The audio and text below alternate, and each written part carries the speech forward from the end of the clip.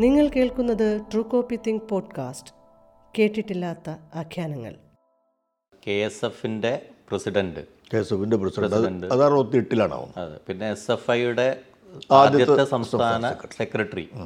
അപ്പോൾ അതിൽ കുറച്ച് ഈ പുസ്തകത്തിൽ തന്നെ കുറച്ച് കാര്യങ്ങൾ പറയുന്നുണ്ട്. അപ്പോൾ അത് ഇന്നത്തെ സാഹചര്യത്തിൽ അത് കൂട്ടി വായിക്കുമ്പോൾ, ഇന്നിപ്പോൾ പ്രത്യേകിച്ച് 2-3 ദിവസം മുന്നേ വളരെ ദാരുണമായിട്ടുള്ളൊരു കൊലപാതകം ക്യാമ്പസിൽ നടന്നു. അതിൻ്റെ ഒരു ഭാഗം രാഷ്ട്രീയമാണെങ്കിലും അത് കഴിഞ്ഞ് ഇന്നും ഈ അക്രമ രാഷ്ട്രീയത്തിൻ്റെ വക്താക്കൾ ഇടതുപക്ഷ പ്രസ്ഥാനം ആണ് എന്നുള്ള തരത്തിലാണ് ഇന്നും കോൺഗ്രസും അല്ലെങ്കിൽ പ്രമുഖ മാധ്യമങ്ങളൊക്കെ തന്നെ സംസാരിച്ചു വരുന്നത്.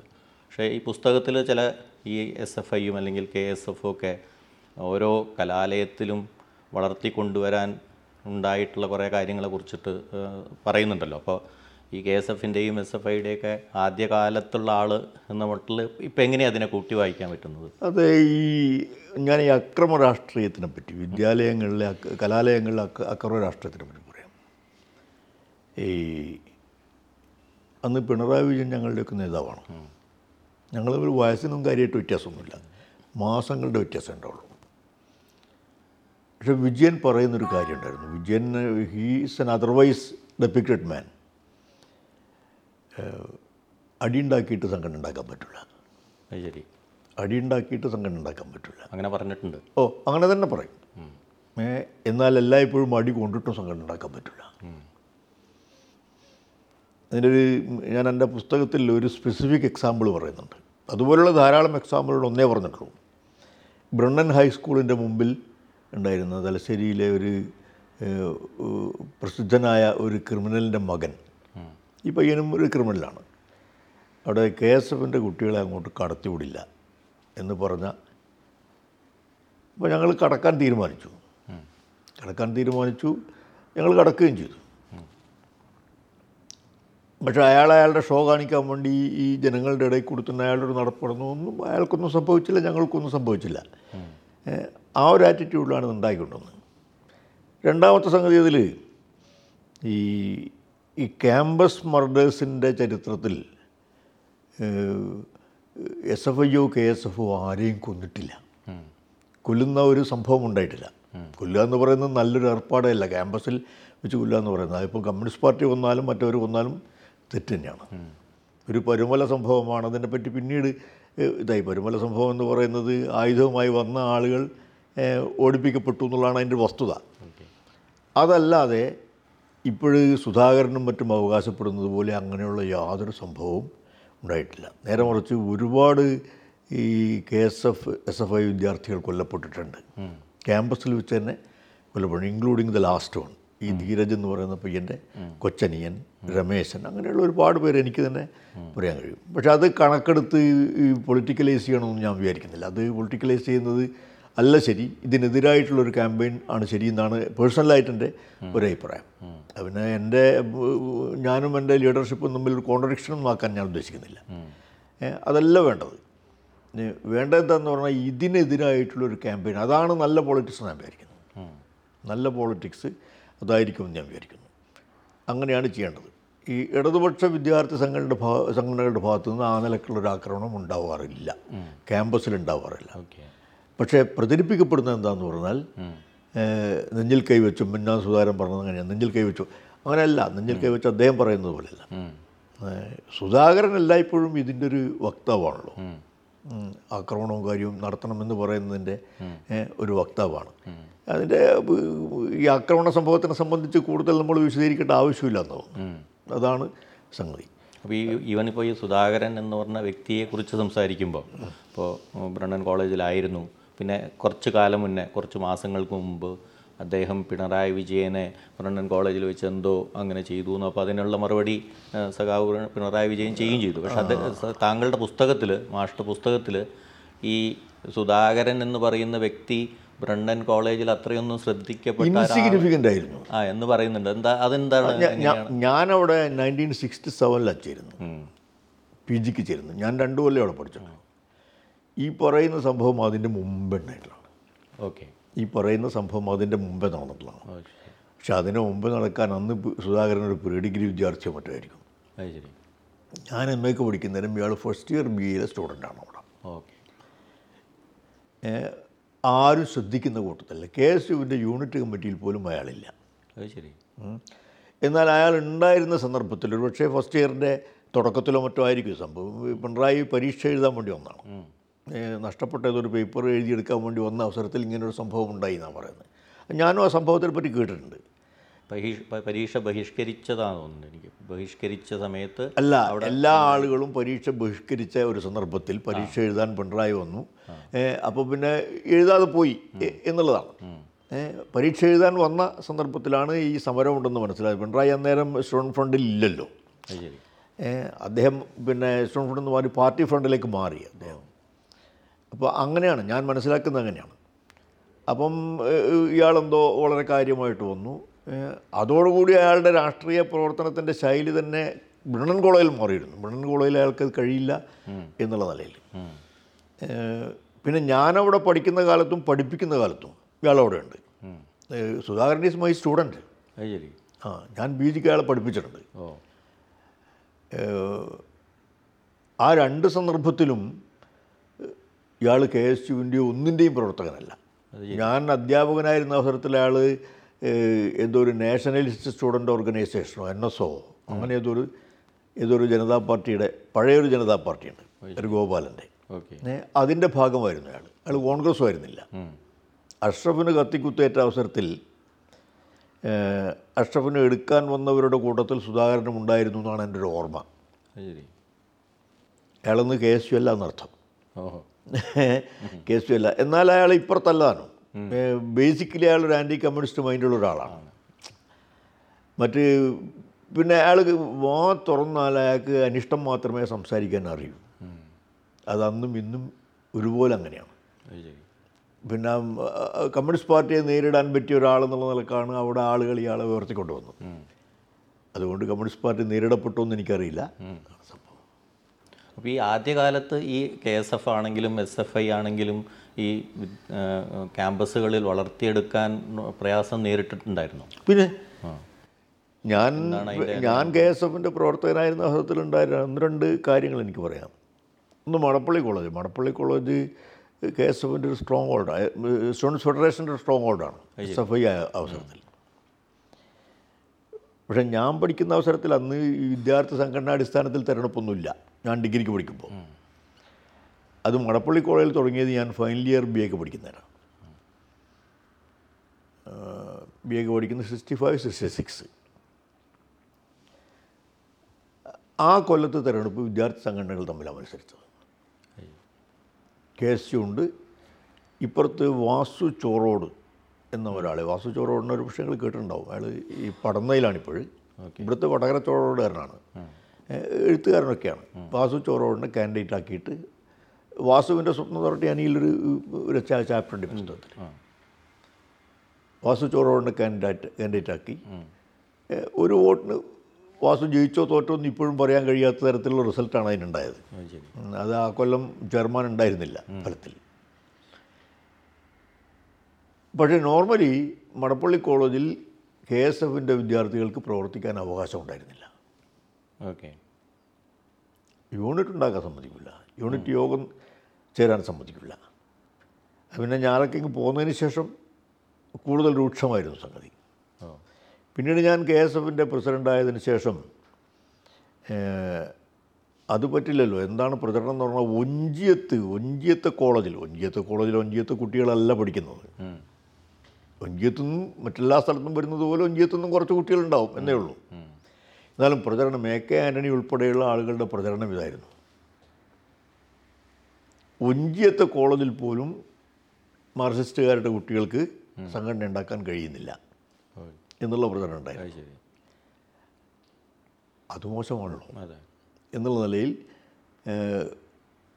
കോളേജിൽ KSFിൻ്റെ കുട്ടികൾ കൂടി കടന്നു ചെല്ലാനുള്ള ഒരു സൗകര്യം ഉണ്ടാക്കണമെന്ന് ഞങ്ങൾ ആവശ്യപ്പെട്ടു. ഞാനാണ് ആവശ്യപ്പെട്ടത്. ഞാനത് KSFിൻ്റെ പ്രസിഡൻ്റാണ്. Principal പദവിയിലിരിക്കുന്ന professor പാപ്പാളിയാണ്. അപ്പോൾ അദ്ദേഹം പറഞ്ഞു എനിക്കെന്ത് ചെയ്യാൻ പറ്റും, ഞാനവിടെ പഠിച്ചിരുന്നതുകൊണ്ട് എനിക്കെന്ത് ചെയ്യാൻ പറ്റുമോ പോക്കറെ ഒന്നും. അപ്പം ഇത് പറയുന്ന അവസരത്തിൽ ഞങ്ങൾ വളഞ്ഞ് ആക്രമിക്കാനുള്ള ഒരു ശ്രമമാണ് നടത്തിയത്. പക്ഷെ അത് കഴിയില്ലായിരുന്നു. ഞങ്ങൾക്കാർ ചെന്നിട്ടുണ്ടെങ്കിൽ ഞങ്ങൾ തിരിച്ചു പോരാനുള്ള സൗകര്യത്തിലാണ് ഞങ്ങൾ പോവുക. അതിനുശേഷമാണ് അവിടെ KSFന് പ്രവർത്തിക്കാൻ അവസരം ഉണ്ടായത്. KSF ഞാൻ പറയുന്നത്, SF ആയപ്പോഴത്തേക്ക് മൊത്തം ചരിത്രം മാറിയല്ലോ. അപ്പോൾ KSF അങ്ങനെയാണ്. ഇത് തന്നെയായിരുന്നു ബ്രിണനിലും. ബ്രിണനിൽ പറ്റി ഇതുപോലെയുള്ള പിന്നെ ഓസ്ട്രസിസോ അല്ലെങ്കിൽ തടഞ്ഞു നിർത്തലൊന്നും ഉണ്ടായിരുന്നില്ല. എല്ലാവർക്കും പോകാം. അതുകൊണ്ട് തന്നെ KSF തെരഞ്ഞെടുപ്പിന് മത്സരിക്കുകയൊന്നുമില്ല. ഇപ്പോൾ പിണറായിയുള്ള കാലത്തും കാര്യമായിട്ട് മത്സരമൊന്നും നടന്നിട്ടില്ല. ഞാനവിടെ ചെന്നതിന് ശേഷമാണ് ഈ മത്സരം കാര്യമായിട്ട് നടന്നത്. യൂണിയനിൽ ഞങ്ങൾ ഒന്നിച്ച് മത്സരം ISO ആയിട്ട് ISO എന്ന് പറയുന്ന പഴയൊരു സംഘടനയുണ്ട്, ഓർമ്മയുണ്ടോ? PM മുഹമ്മദ് അലിയുടെ സംഘടനയാണ്. PM മുഹമ്മദ് അലി എന്ന് പറയുന്നത് സോഷ്യലിസ്റ്റ് പാർട്ടി, പഴയ സോഷ്യലിസ്റ്റ് പാർട്ടി. വിമോചന സമരത്തിൽ ഏറ്റവും പ്രധാനപ്പെട്ട പങ്ക് വഹിച്ച, ആൻ്റണിയേക്കാളും പ്രധാനപ്പെട്ട പങ്ക് വഹിച്ച ആളാണ് PM Muhammad Ali. Kozhikode lorry owners അസോസിയേഷൻ്റെ സെക്രട്ടറിയൊക്കെ ആയിട്ട് ഇപ്പം മരിച്ചു. അദ്ദേഹം ഉണ്ടാക്കിയ സംഘടനയാണ് ഇൻഡിപെൻഡൻറ്റ് സ്റ്റുഡൻസ് ഓർഗനൈസേഷൻ. ആ സംഘടനയായിട്ട് കൂട്ടുചേർന്നിട്ടാണ് ഞങ്ങളവിടെ മത്സരിച്ചത്. പക്ഷെ മത്സരിച്ചിട്ട് കാര്യമായിട്ട് എനിക്ക് കുറേ വോട്ട് കിട്ടി. അത് ഈ KSFൻ്റെ പ്രവർത്തനത്തിൽ ആദ്യകാലത്തുണ്ടായിരുന്ന ഒരു തകരാറിലേക്ക് കൂടി വിരൽ ചൂണ്ടുന്നൊരു സാധനമാണ്. എന്നുവെച്ചാൽ ഈ പെൺകുട്ടികളുമായിട്ട് അവിഹിത ബന്ധം പാടില്ല, മോശമായ റിലേഷൻസ് പാടില്ല എന്നുള്ളത് മാറി മാറി പെൺകുട്ടികളായിട്ട് സംസാരിക്കാനേ പാടില്ല എന്നൊരു ആറ്റിറ്റ്യൂഡ് ഉണ്ടായിരുന്നു ഒരു കാലത്ത്. വളരെ പ്യൂരിറ്റാനിക്കലായിട്ടുള്ളൊരു ആറ്റിറ്റ്യൂഡ്. ഞാനത് മാറ്റിയ ഒരാളാണ്. പെൺകുട്ടികളോട് സംസാരിച്ചിട്ടില്ല പിന്നെ എന്ത് വിദ്യാർത്ഥി സംഘടനാ പ്രവർത്തനം നടക്കുക? പകുതിയോളം കുട്ടികൾ പെൺകുട്ടികളാണ്. പിന്നെ സംഘടനാ പ്രവർത്തനം നടക്കില്ല. അതിൻ്റെ ഫലം എൻ്റെ റിസൾട്ടിലുണ്ടായിരുന്നു. ഞാൻ യൂണിയൻ ജനറൽ സെക്രട്ടറി സ്ഥാനത്തേക്ക് മത്സരിച്ചപ്പോൾ എനിക്ക് മറ്റേ KSF കാൻഡിഡേറ്റിന് കിട്ടിയതിനേക്കാളും 100 കണക്കിൽ വോട്ട് അധികം കിട്ടിയിട്ടുണ്ട്. Still I failed. KSFന് അവിടെ കിട്ടിയ വോട്ട് 210 വോട്ടാണ്. 1500 കുട്ടികളുടെ ഇടയിൽ 210 വോട്ട് മാത്രമാണ് കിട്ടിയത്. 210 വോട്ട് ചെയർമാൻഷിപ്പിൻ്റെ കാൻഡിഡേറ്റ് ഭാരതി ദേവിക്ക് അവർ മരിച്ചു. ഭാരതി ദേവി കിട്ടിയ വോട്ടാണ്. പിന്നെ ഫൈൻ ആർട്സ് സെക്രട്ടറിഷിപ്പിന് മത്സരിച്ചൊരു KT ബാലകൃഷ്ണൻ എന്ന് പറഞ്ഞ ആൾക്ക് 208 വോട്ട്. 200നും 220നും ഇടയ്ക്കുള്ള റേഞ്ചിലുള്ള വോട്ടാണ് KSFന് കിട്ടുന്നൊരു വോട്ട്. KSFനും അല്ല, ISO ഉൾപ്പെടെയാണ്. എന്ന് പറഞ്ഞാൽ 170-180 വോട്ടാണ് KSFന് വോട്ടായിട്ട് കിട്ടാൻ സാധ്യതയുള്ളത്. അത്രേ പിന്തുണയുള്ളൂ അതിൻ്റെ അർത്ഥം. ഇത് വെറുതെ അല്ല. ഇതിനൊരു പിന്നെ നമ്മൾ കമ്മ്യൂണിസ്റ്റുകാരുടെ ഒരു ലാംഗ്വേജ് പറഞ്ഞാൽ ഇതിനൊരു ക്ലാസ് സ്ട്രക്ചറുണ്ട്. ഇതിന് എന്താ ക്ലാസ് സ്ട്രക്ചർ എന്ന് പറഞ്ഞാൽ കോളേജിൽ പഠിക്കുന്ന വിദ്യാർത്ഥികളുടെ വർഗ്ഗഘടന ഉണ്ട്. ഈ വരുന്ന കുട്ടികൾ ഒന്ന് ഭൂപരിഷ്കരണം നടന്നിട്ടില്ല, വിദ്യാഭ്യാസം സൗജന്യമായിരുന്നില്ല, 10ാം ക്ലാസ് വരെയുള്ള വിദ്യാഭ്യാസം സൗജന്യമായിരുന്നില്ല, പിന്നീട് പ്രീ ഡിഗ്രി വിദ്യാഭ്യാസം. ഇതൊക്കെ നടന്നതിന് ശേഷമാണ് എല്ലാ വിഭാഗത്തിലുള്ള കുട്ടികൾ ഹൈസ്കൂളിൽ നിന്ന് ജയിച്ചു വരാൻ തുടങ്ങിയത്. അങ്ങനെ ജയിച്ചു വരികയും ഭൂപരിഷ്കരണം നടന്നതിൻ്റെ ഫലമായിട്ടുണ്ടായിട്ടുള്ള ഒരു പിന്നെ മാറ്റമൊക്കെ ചേർന്നിട്ടാണ് കോളേജിലും സ്കൂളുകളിലും എല്ലാ സാമൂഹ്യ വിഭാഗങ്ങളിൽ നിന്നും വിദ്യാർത്ഥികൾ വരാൻ തുടങ്ങിയത്. അതിൻ്റെ ബെനിഫിറ്റാണ് SFIക്ക് ഉണ്ടായത്. മുമ്പ് ആ ബെനിഫിറ്റ് ഇല്ലാത്ത മുമ്പ് ഈ എന്തുകൊണ്ട് പിന്തുണയില്ല എന്ന് പറഞ്ഞാൽ ഈ വരുന്ന കുട്ടികൾ സാമാന്യ സാമ്പത്തിക ശേഷിയുള്ള കുടുംബങ്ങളിൽ നിന്നാണ്. അല്ലാതെ തന്നെ പോലുള്ള കുറച്ച് ആളുകൾ പഠിക്കണം എന്നുള്ള വല്ലാത്തൊരു എർജ് കൊണ്ടുപോയിട്ടുള്ള കുട്ടികളുണ്ട്. അല്ലാത്ത കുട്ടികൾ ഇങ്ങനെയുള്ള കുട്ടികളാണ്. അപ്പോൾ സ്വാഭാവികമായിട്ടും അത് സംഘടനയുടെ സ്ട്രക്ചറിലും പിന്തുണയിലും ഒക്കെ റിഫ്ലക്റ്റ് ചെയ്തു. അതാണ് സംഭവം. അപ്പോൾ അതേ സമയത്ത് ഈ മാറ്റത്തിൻ്റെ ഭാഗമായിട്ട് തന്നെ വേറെ അതിൽ തന്നെ പുസ്തകത്തിൽ പറയുന്ന പോലെ ഒന്ന് തലശ്ശേരി പോലീസ് അക്രമം അല്ലെങ്കിൽ പുതുപ്പള്ളി എന്നൊക്കെ പറയുന്നത് അതൊരു തീവ്ര ഇടതുപക്ഷ ചായ്വിലേക്ക് അല്ലെങ്കിൽ നക്സൽബാരി എന്നൊക്കെ പറയുന്ന അന്ന് കേരളം പോലുള്ള സ്ഥലത്ത് അത് വളരെ സ്ട്രോങ് ആയിരുന്നു ഈ നക്സൽബാരി. എന്നിട്ടും ഈ ഇടതുപക്ഷ സംഘടനയിൽ നിന്ന് ഒരുപാട് ആൾക്കാരൊന്നും അതിലേക്ക് ആകർഷകരായിട്ട് പോകാതിരിക്കാനുള്ള എന്തായിരിക്കും അതിൻ്റെ കാരണം? സ്വാഭാവികമായിട്ടൊരു ഒഴുക്ക് ഉണ്ടാവേണ്ടതായിരുന്നില്ല. അത് പിന്നെ ഇടതുപക്ഷ വിദ്യാർത്ഥി സംഘടനകളിൽ വളരെ പ്രധാനപ്പെട്ട ഒരു പങ്ക് വഹിച്ചിട്ടുണ്ട്. എന്തായിരിക്കും അതിൻ്റെ പങ്ക്? ഇത് തന്നെയാണ് കുട്ടികളെ പിന്നെ അത് തെറ്റാണെന്നുള്ള ശരിയല്ലാത്തൊരു സമീപനമാണെന്നുള്ള ആശയപരമായ വിദ്യാഭ്യാസം ജയിക്കുന്നതിൽ ഉണ്ടായിരുന്നു. ഒരുപാട് ക്യാമ്പുകൾ ഞാൻ പറയാം. ഒന്ന് സംസ്ഥാന തലത്തിൽ ചിറ്റൂർ വെച്ച് ഒരു ക്യാമ്പുണ്ടായിരുന്നു. സ്റ്റുഡൻറ്റ് കാഡറിന് വേണ്ടി പാർട്ടി നടത്തിയിട്ടുള്ളൊരു ക്യാമ്പ്. ഈ വിദ്യാർത്ഥി സംഘടന സമ്പൂർണ്ണമായി സ്വതന്ത്ര സംഘടനയാണെന്നുള്ളൊരു തിയററ്റിക്കൽ സ്റ്റാൻഡാണ്. പ്രാക്ടിക്കലി അങ്ങനെയല്ല, നമുക്കെല്ലാവർക്കും അറിയാമല്ലോ. ആ ക്ലാസ് ഒരു 1 വീക്ക് ലോങ് ക്ലാസ്സാണ്. 1967 മന്ദനിക്ക് ഓർമ്മയില്ല. അഡ്വക്കേറ്റ് ജയപാല മേനോൻ കൺവീനറായി ചെയർമാനായിട്ടുള്ളൊരു കമ്മിറ്റിയാണ് നടത്തിയത്. ആ ക്ലാസ്സിൻ്റെ പ്രധാനപ്പെട്ട അധ്യാപകൻ MP ബസോപ്പന്നയ്യായിരുന്നു.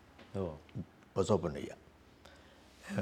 ഒരു ദിവസം EMSഉം ഒരു ദിവസം AKGയും, 5 ദിവസം ബസോപ്പന്നയ്യയും 2 ദിവസം ഇവർ രണ്ടുപേരും ക്ലാസ്സാണ്.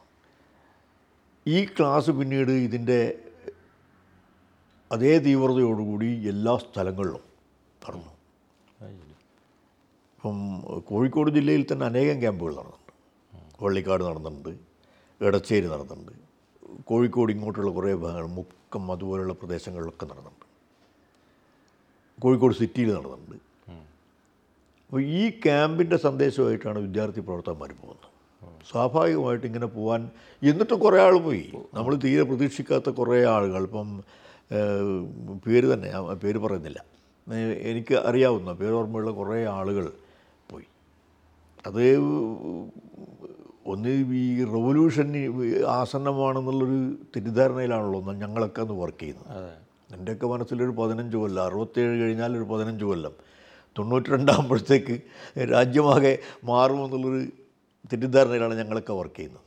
അതൊക്കെ പിന്നീട് ശിഥിലമായി പോയല്ലോ. അത് കുറേയൊക്കെ വ്യക്തിപരമായിട്ടുള്ളൊരു തോന്നലായിരിക്കും. വ്യക്തിപരമായ തോന്നൽ മാത്രമല്ല, അങ്ങനെ ഒരു ഇമ്പ്രഷൻ ക്രിയേറ്റ് ചെയ്യപ്പെട്ടിട്ടുണ്ട്.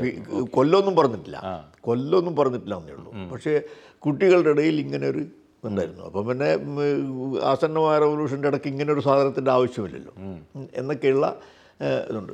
പിന്നെ ഈ ക്ലാസ്സുകൾ, ഈ ക്യാമ്പുകൾ വളരെയേറെ സഹായിച്ചിട്ടുണ്ട്, ഈ ക്യാമ്പുകൾ. പിന്നെ മറ്റൊന്ന്, അത് പിന്നെ പറയണമെന്നാണ് എനിക്ക് ആലോചിക്കുന്നത്, ഈ ഒരു കേരള മൈൻഡ് സ്ട്രക്ചറുണ്ടല്ലോ. കേരള മൈൻഡ് സ്ട്രക്ചർ അങ്ങനെ എല്ലാം കൂട്ടിയിട്ട് റവല്യൂഷന് വേണ്ടി ഓടിച്ചാടുന്ന കൂട്ടത്തിലല്ല എന്ന് തോന്നുന്നു മഹാഭൂരിപക്ഷവും. ഒറ്റപ്പെട്ട ആളുകൾ പോകും. അത് ഞാൻ പിന്നീട് എത്തിച്ചേർന്നൊരു നിഗമനമാണ്, അതെൻ്റെ പേഴ്സണൽ ആണ്. അങ്ങനെ ഓടിച്ചാടി ചെല്ലുന്ന ഒരു റവല്യൂഷണറി മൈൻഡ് കേരളത്തിനുണ്ടെന്ന് ഞാൻ വിചാരിക്കുന്നില്ല. ഇതൊക്കെ ശരിയാണ്, ഇപ്പോഴുള്ള അറ്റ്മോസ്ഫിയറും കാര്യമൊക്കെ ശരിയാണ്.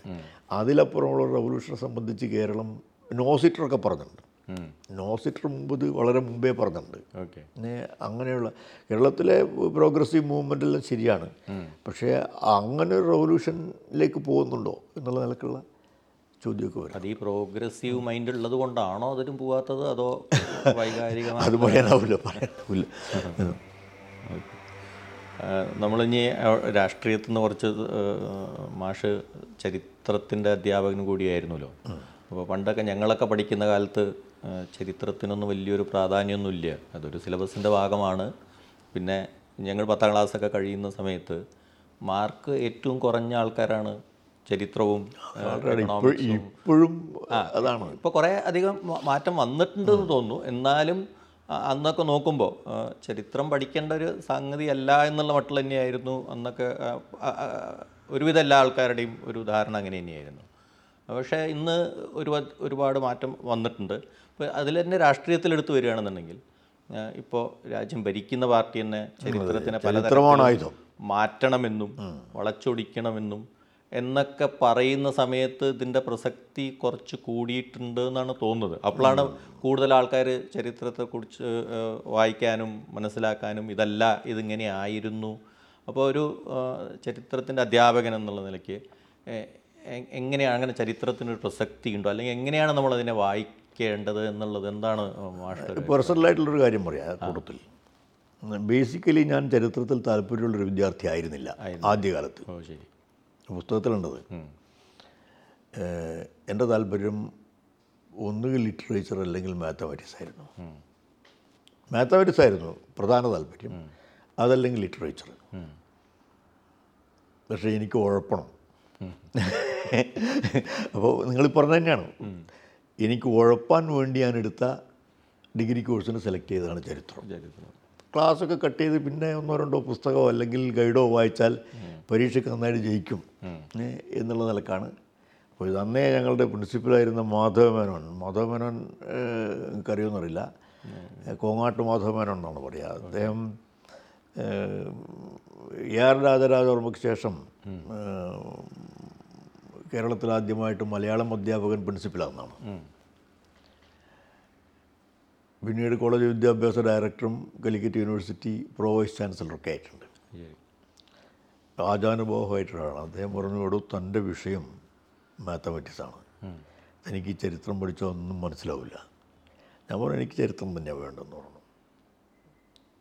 ഇനി ഞാൻ മാറ്റിത്തരില്ല, പിന്നെ ഞാൻ മാറ്റിത്തരില്ല, നീ എൻ്റെ അടുത്ത് വരുമെന്ന് എനിക്കറിയാം. പറഞ്ഞത് ശരിയാണ്. 2 ആഴ്ച കഴിഞ്ഞപ്പോൾ എനിക്ക് മാറ്റിത്തരണം എന്ന് പറഞ്ഞു. മാറ്റിത്തന്നില്ല. അങ്ങനെ ഒരു അധ്യാപകൻ എന്നെ സഹായിച്ചിട്ടാണ് ഞാൻ ചരിത്രത്തിൽ താല്പര്യം ഡെവലപ്പ് ചെയ്യുന്നത്.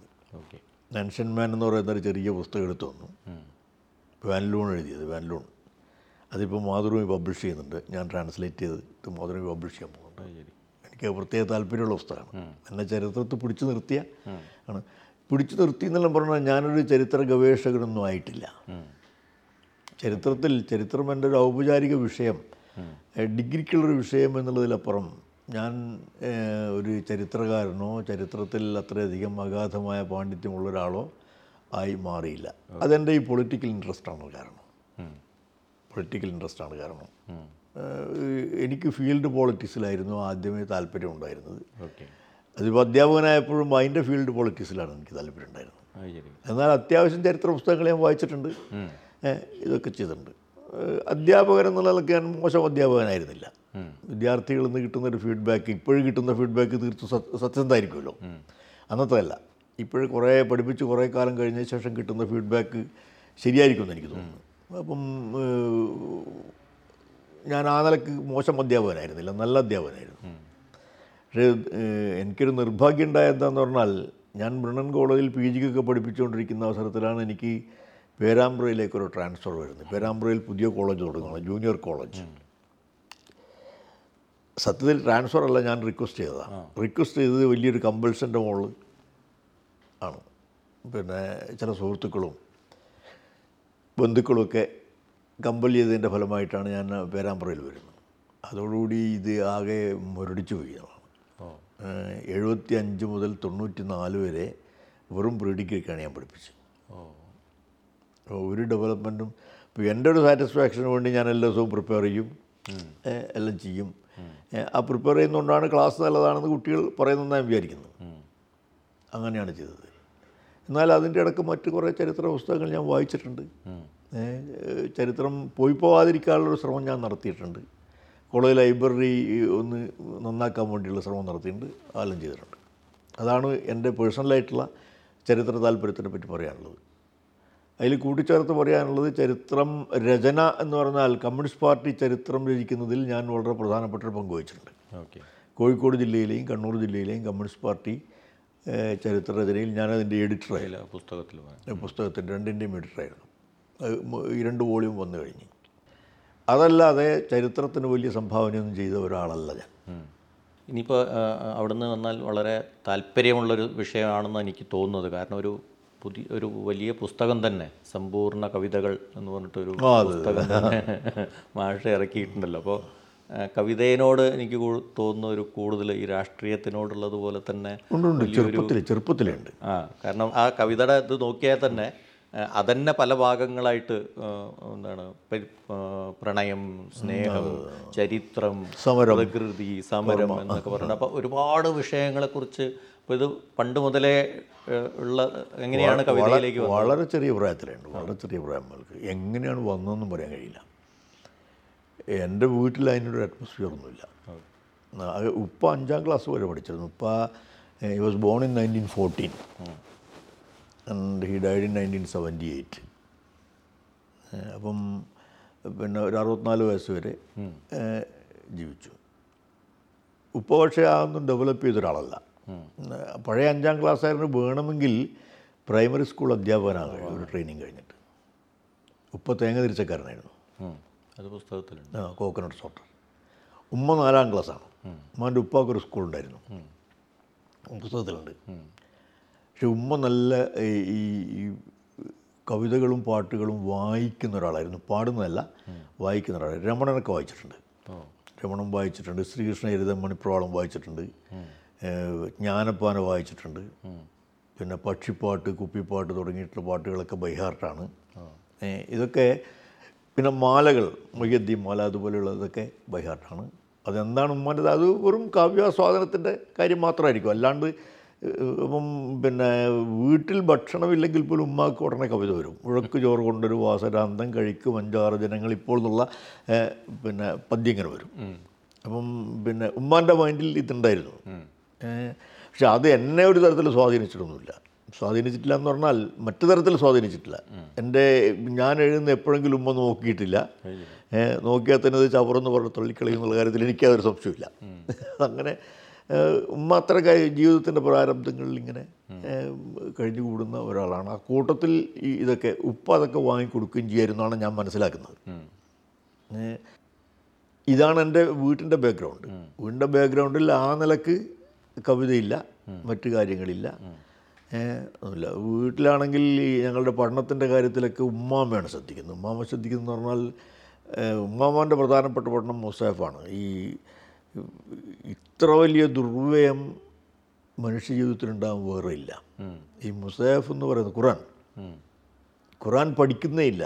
ഖുറാൻ്റെ ആളുകൾക്ക് അർത്ഥമറിവിടാത്ത സാധനം ബൈഹാർട്ട് പഠിക്കുകയാണ്. അതിങ്ങനെ വെറുതെ കാണാപ്പാടം പഠിച്ചു വെക്കുക. അധികം ആൾക്കും കാണാപ്പാടം അറിയേയില്ല. എനിക്കന്ന് പഠിച്ചൊന്നും ഓർമ്മയില്ല.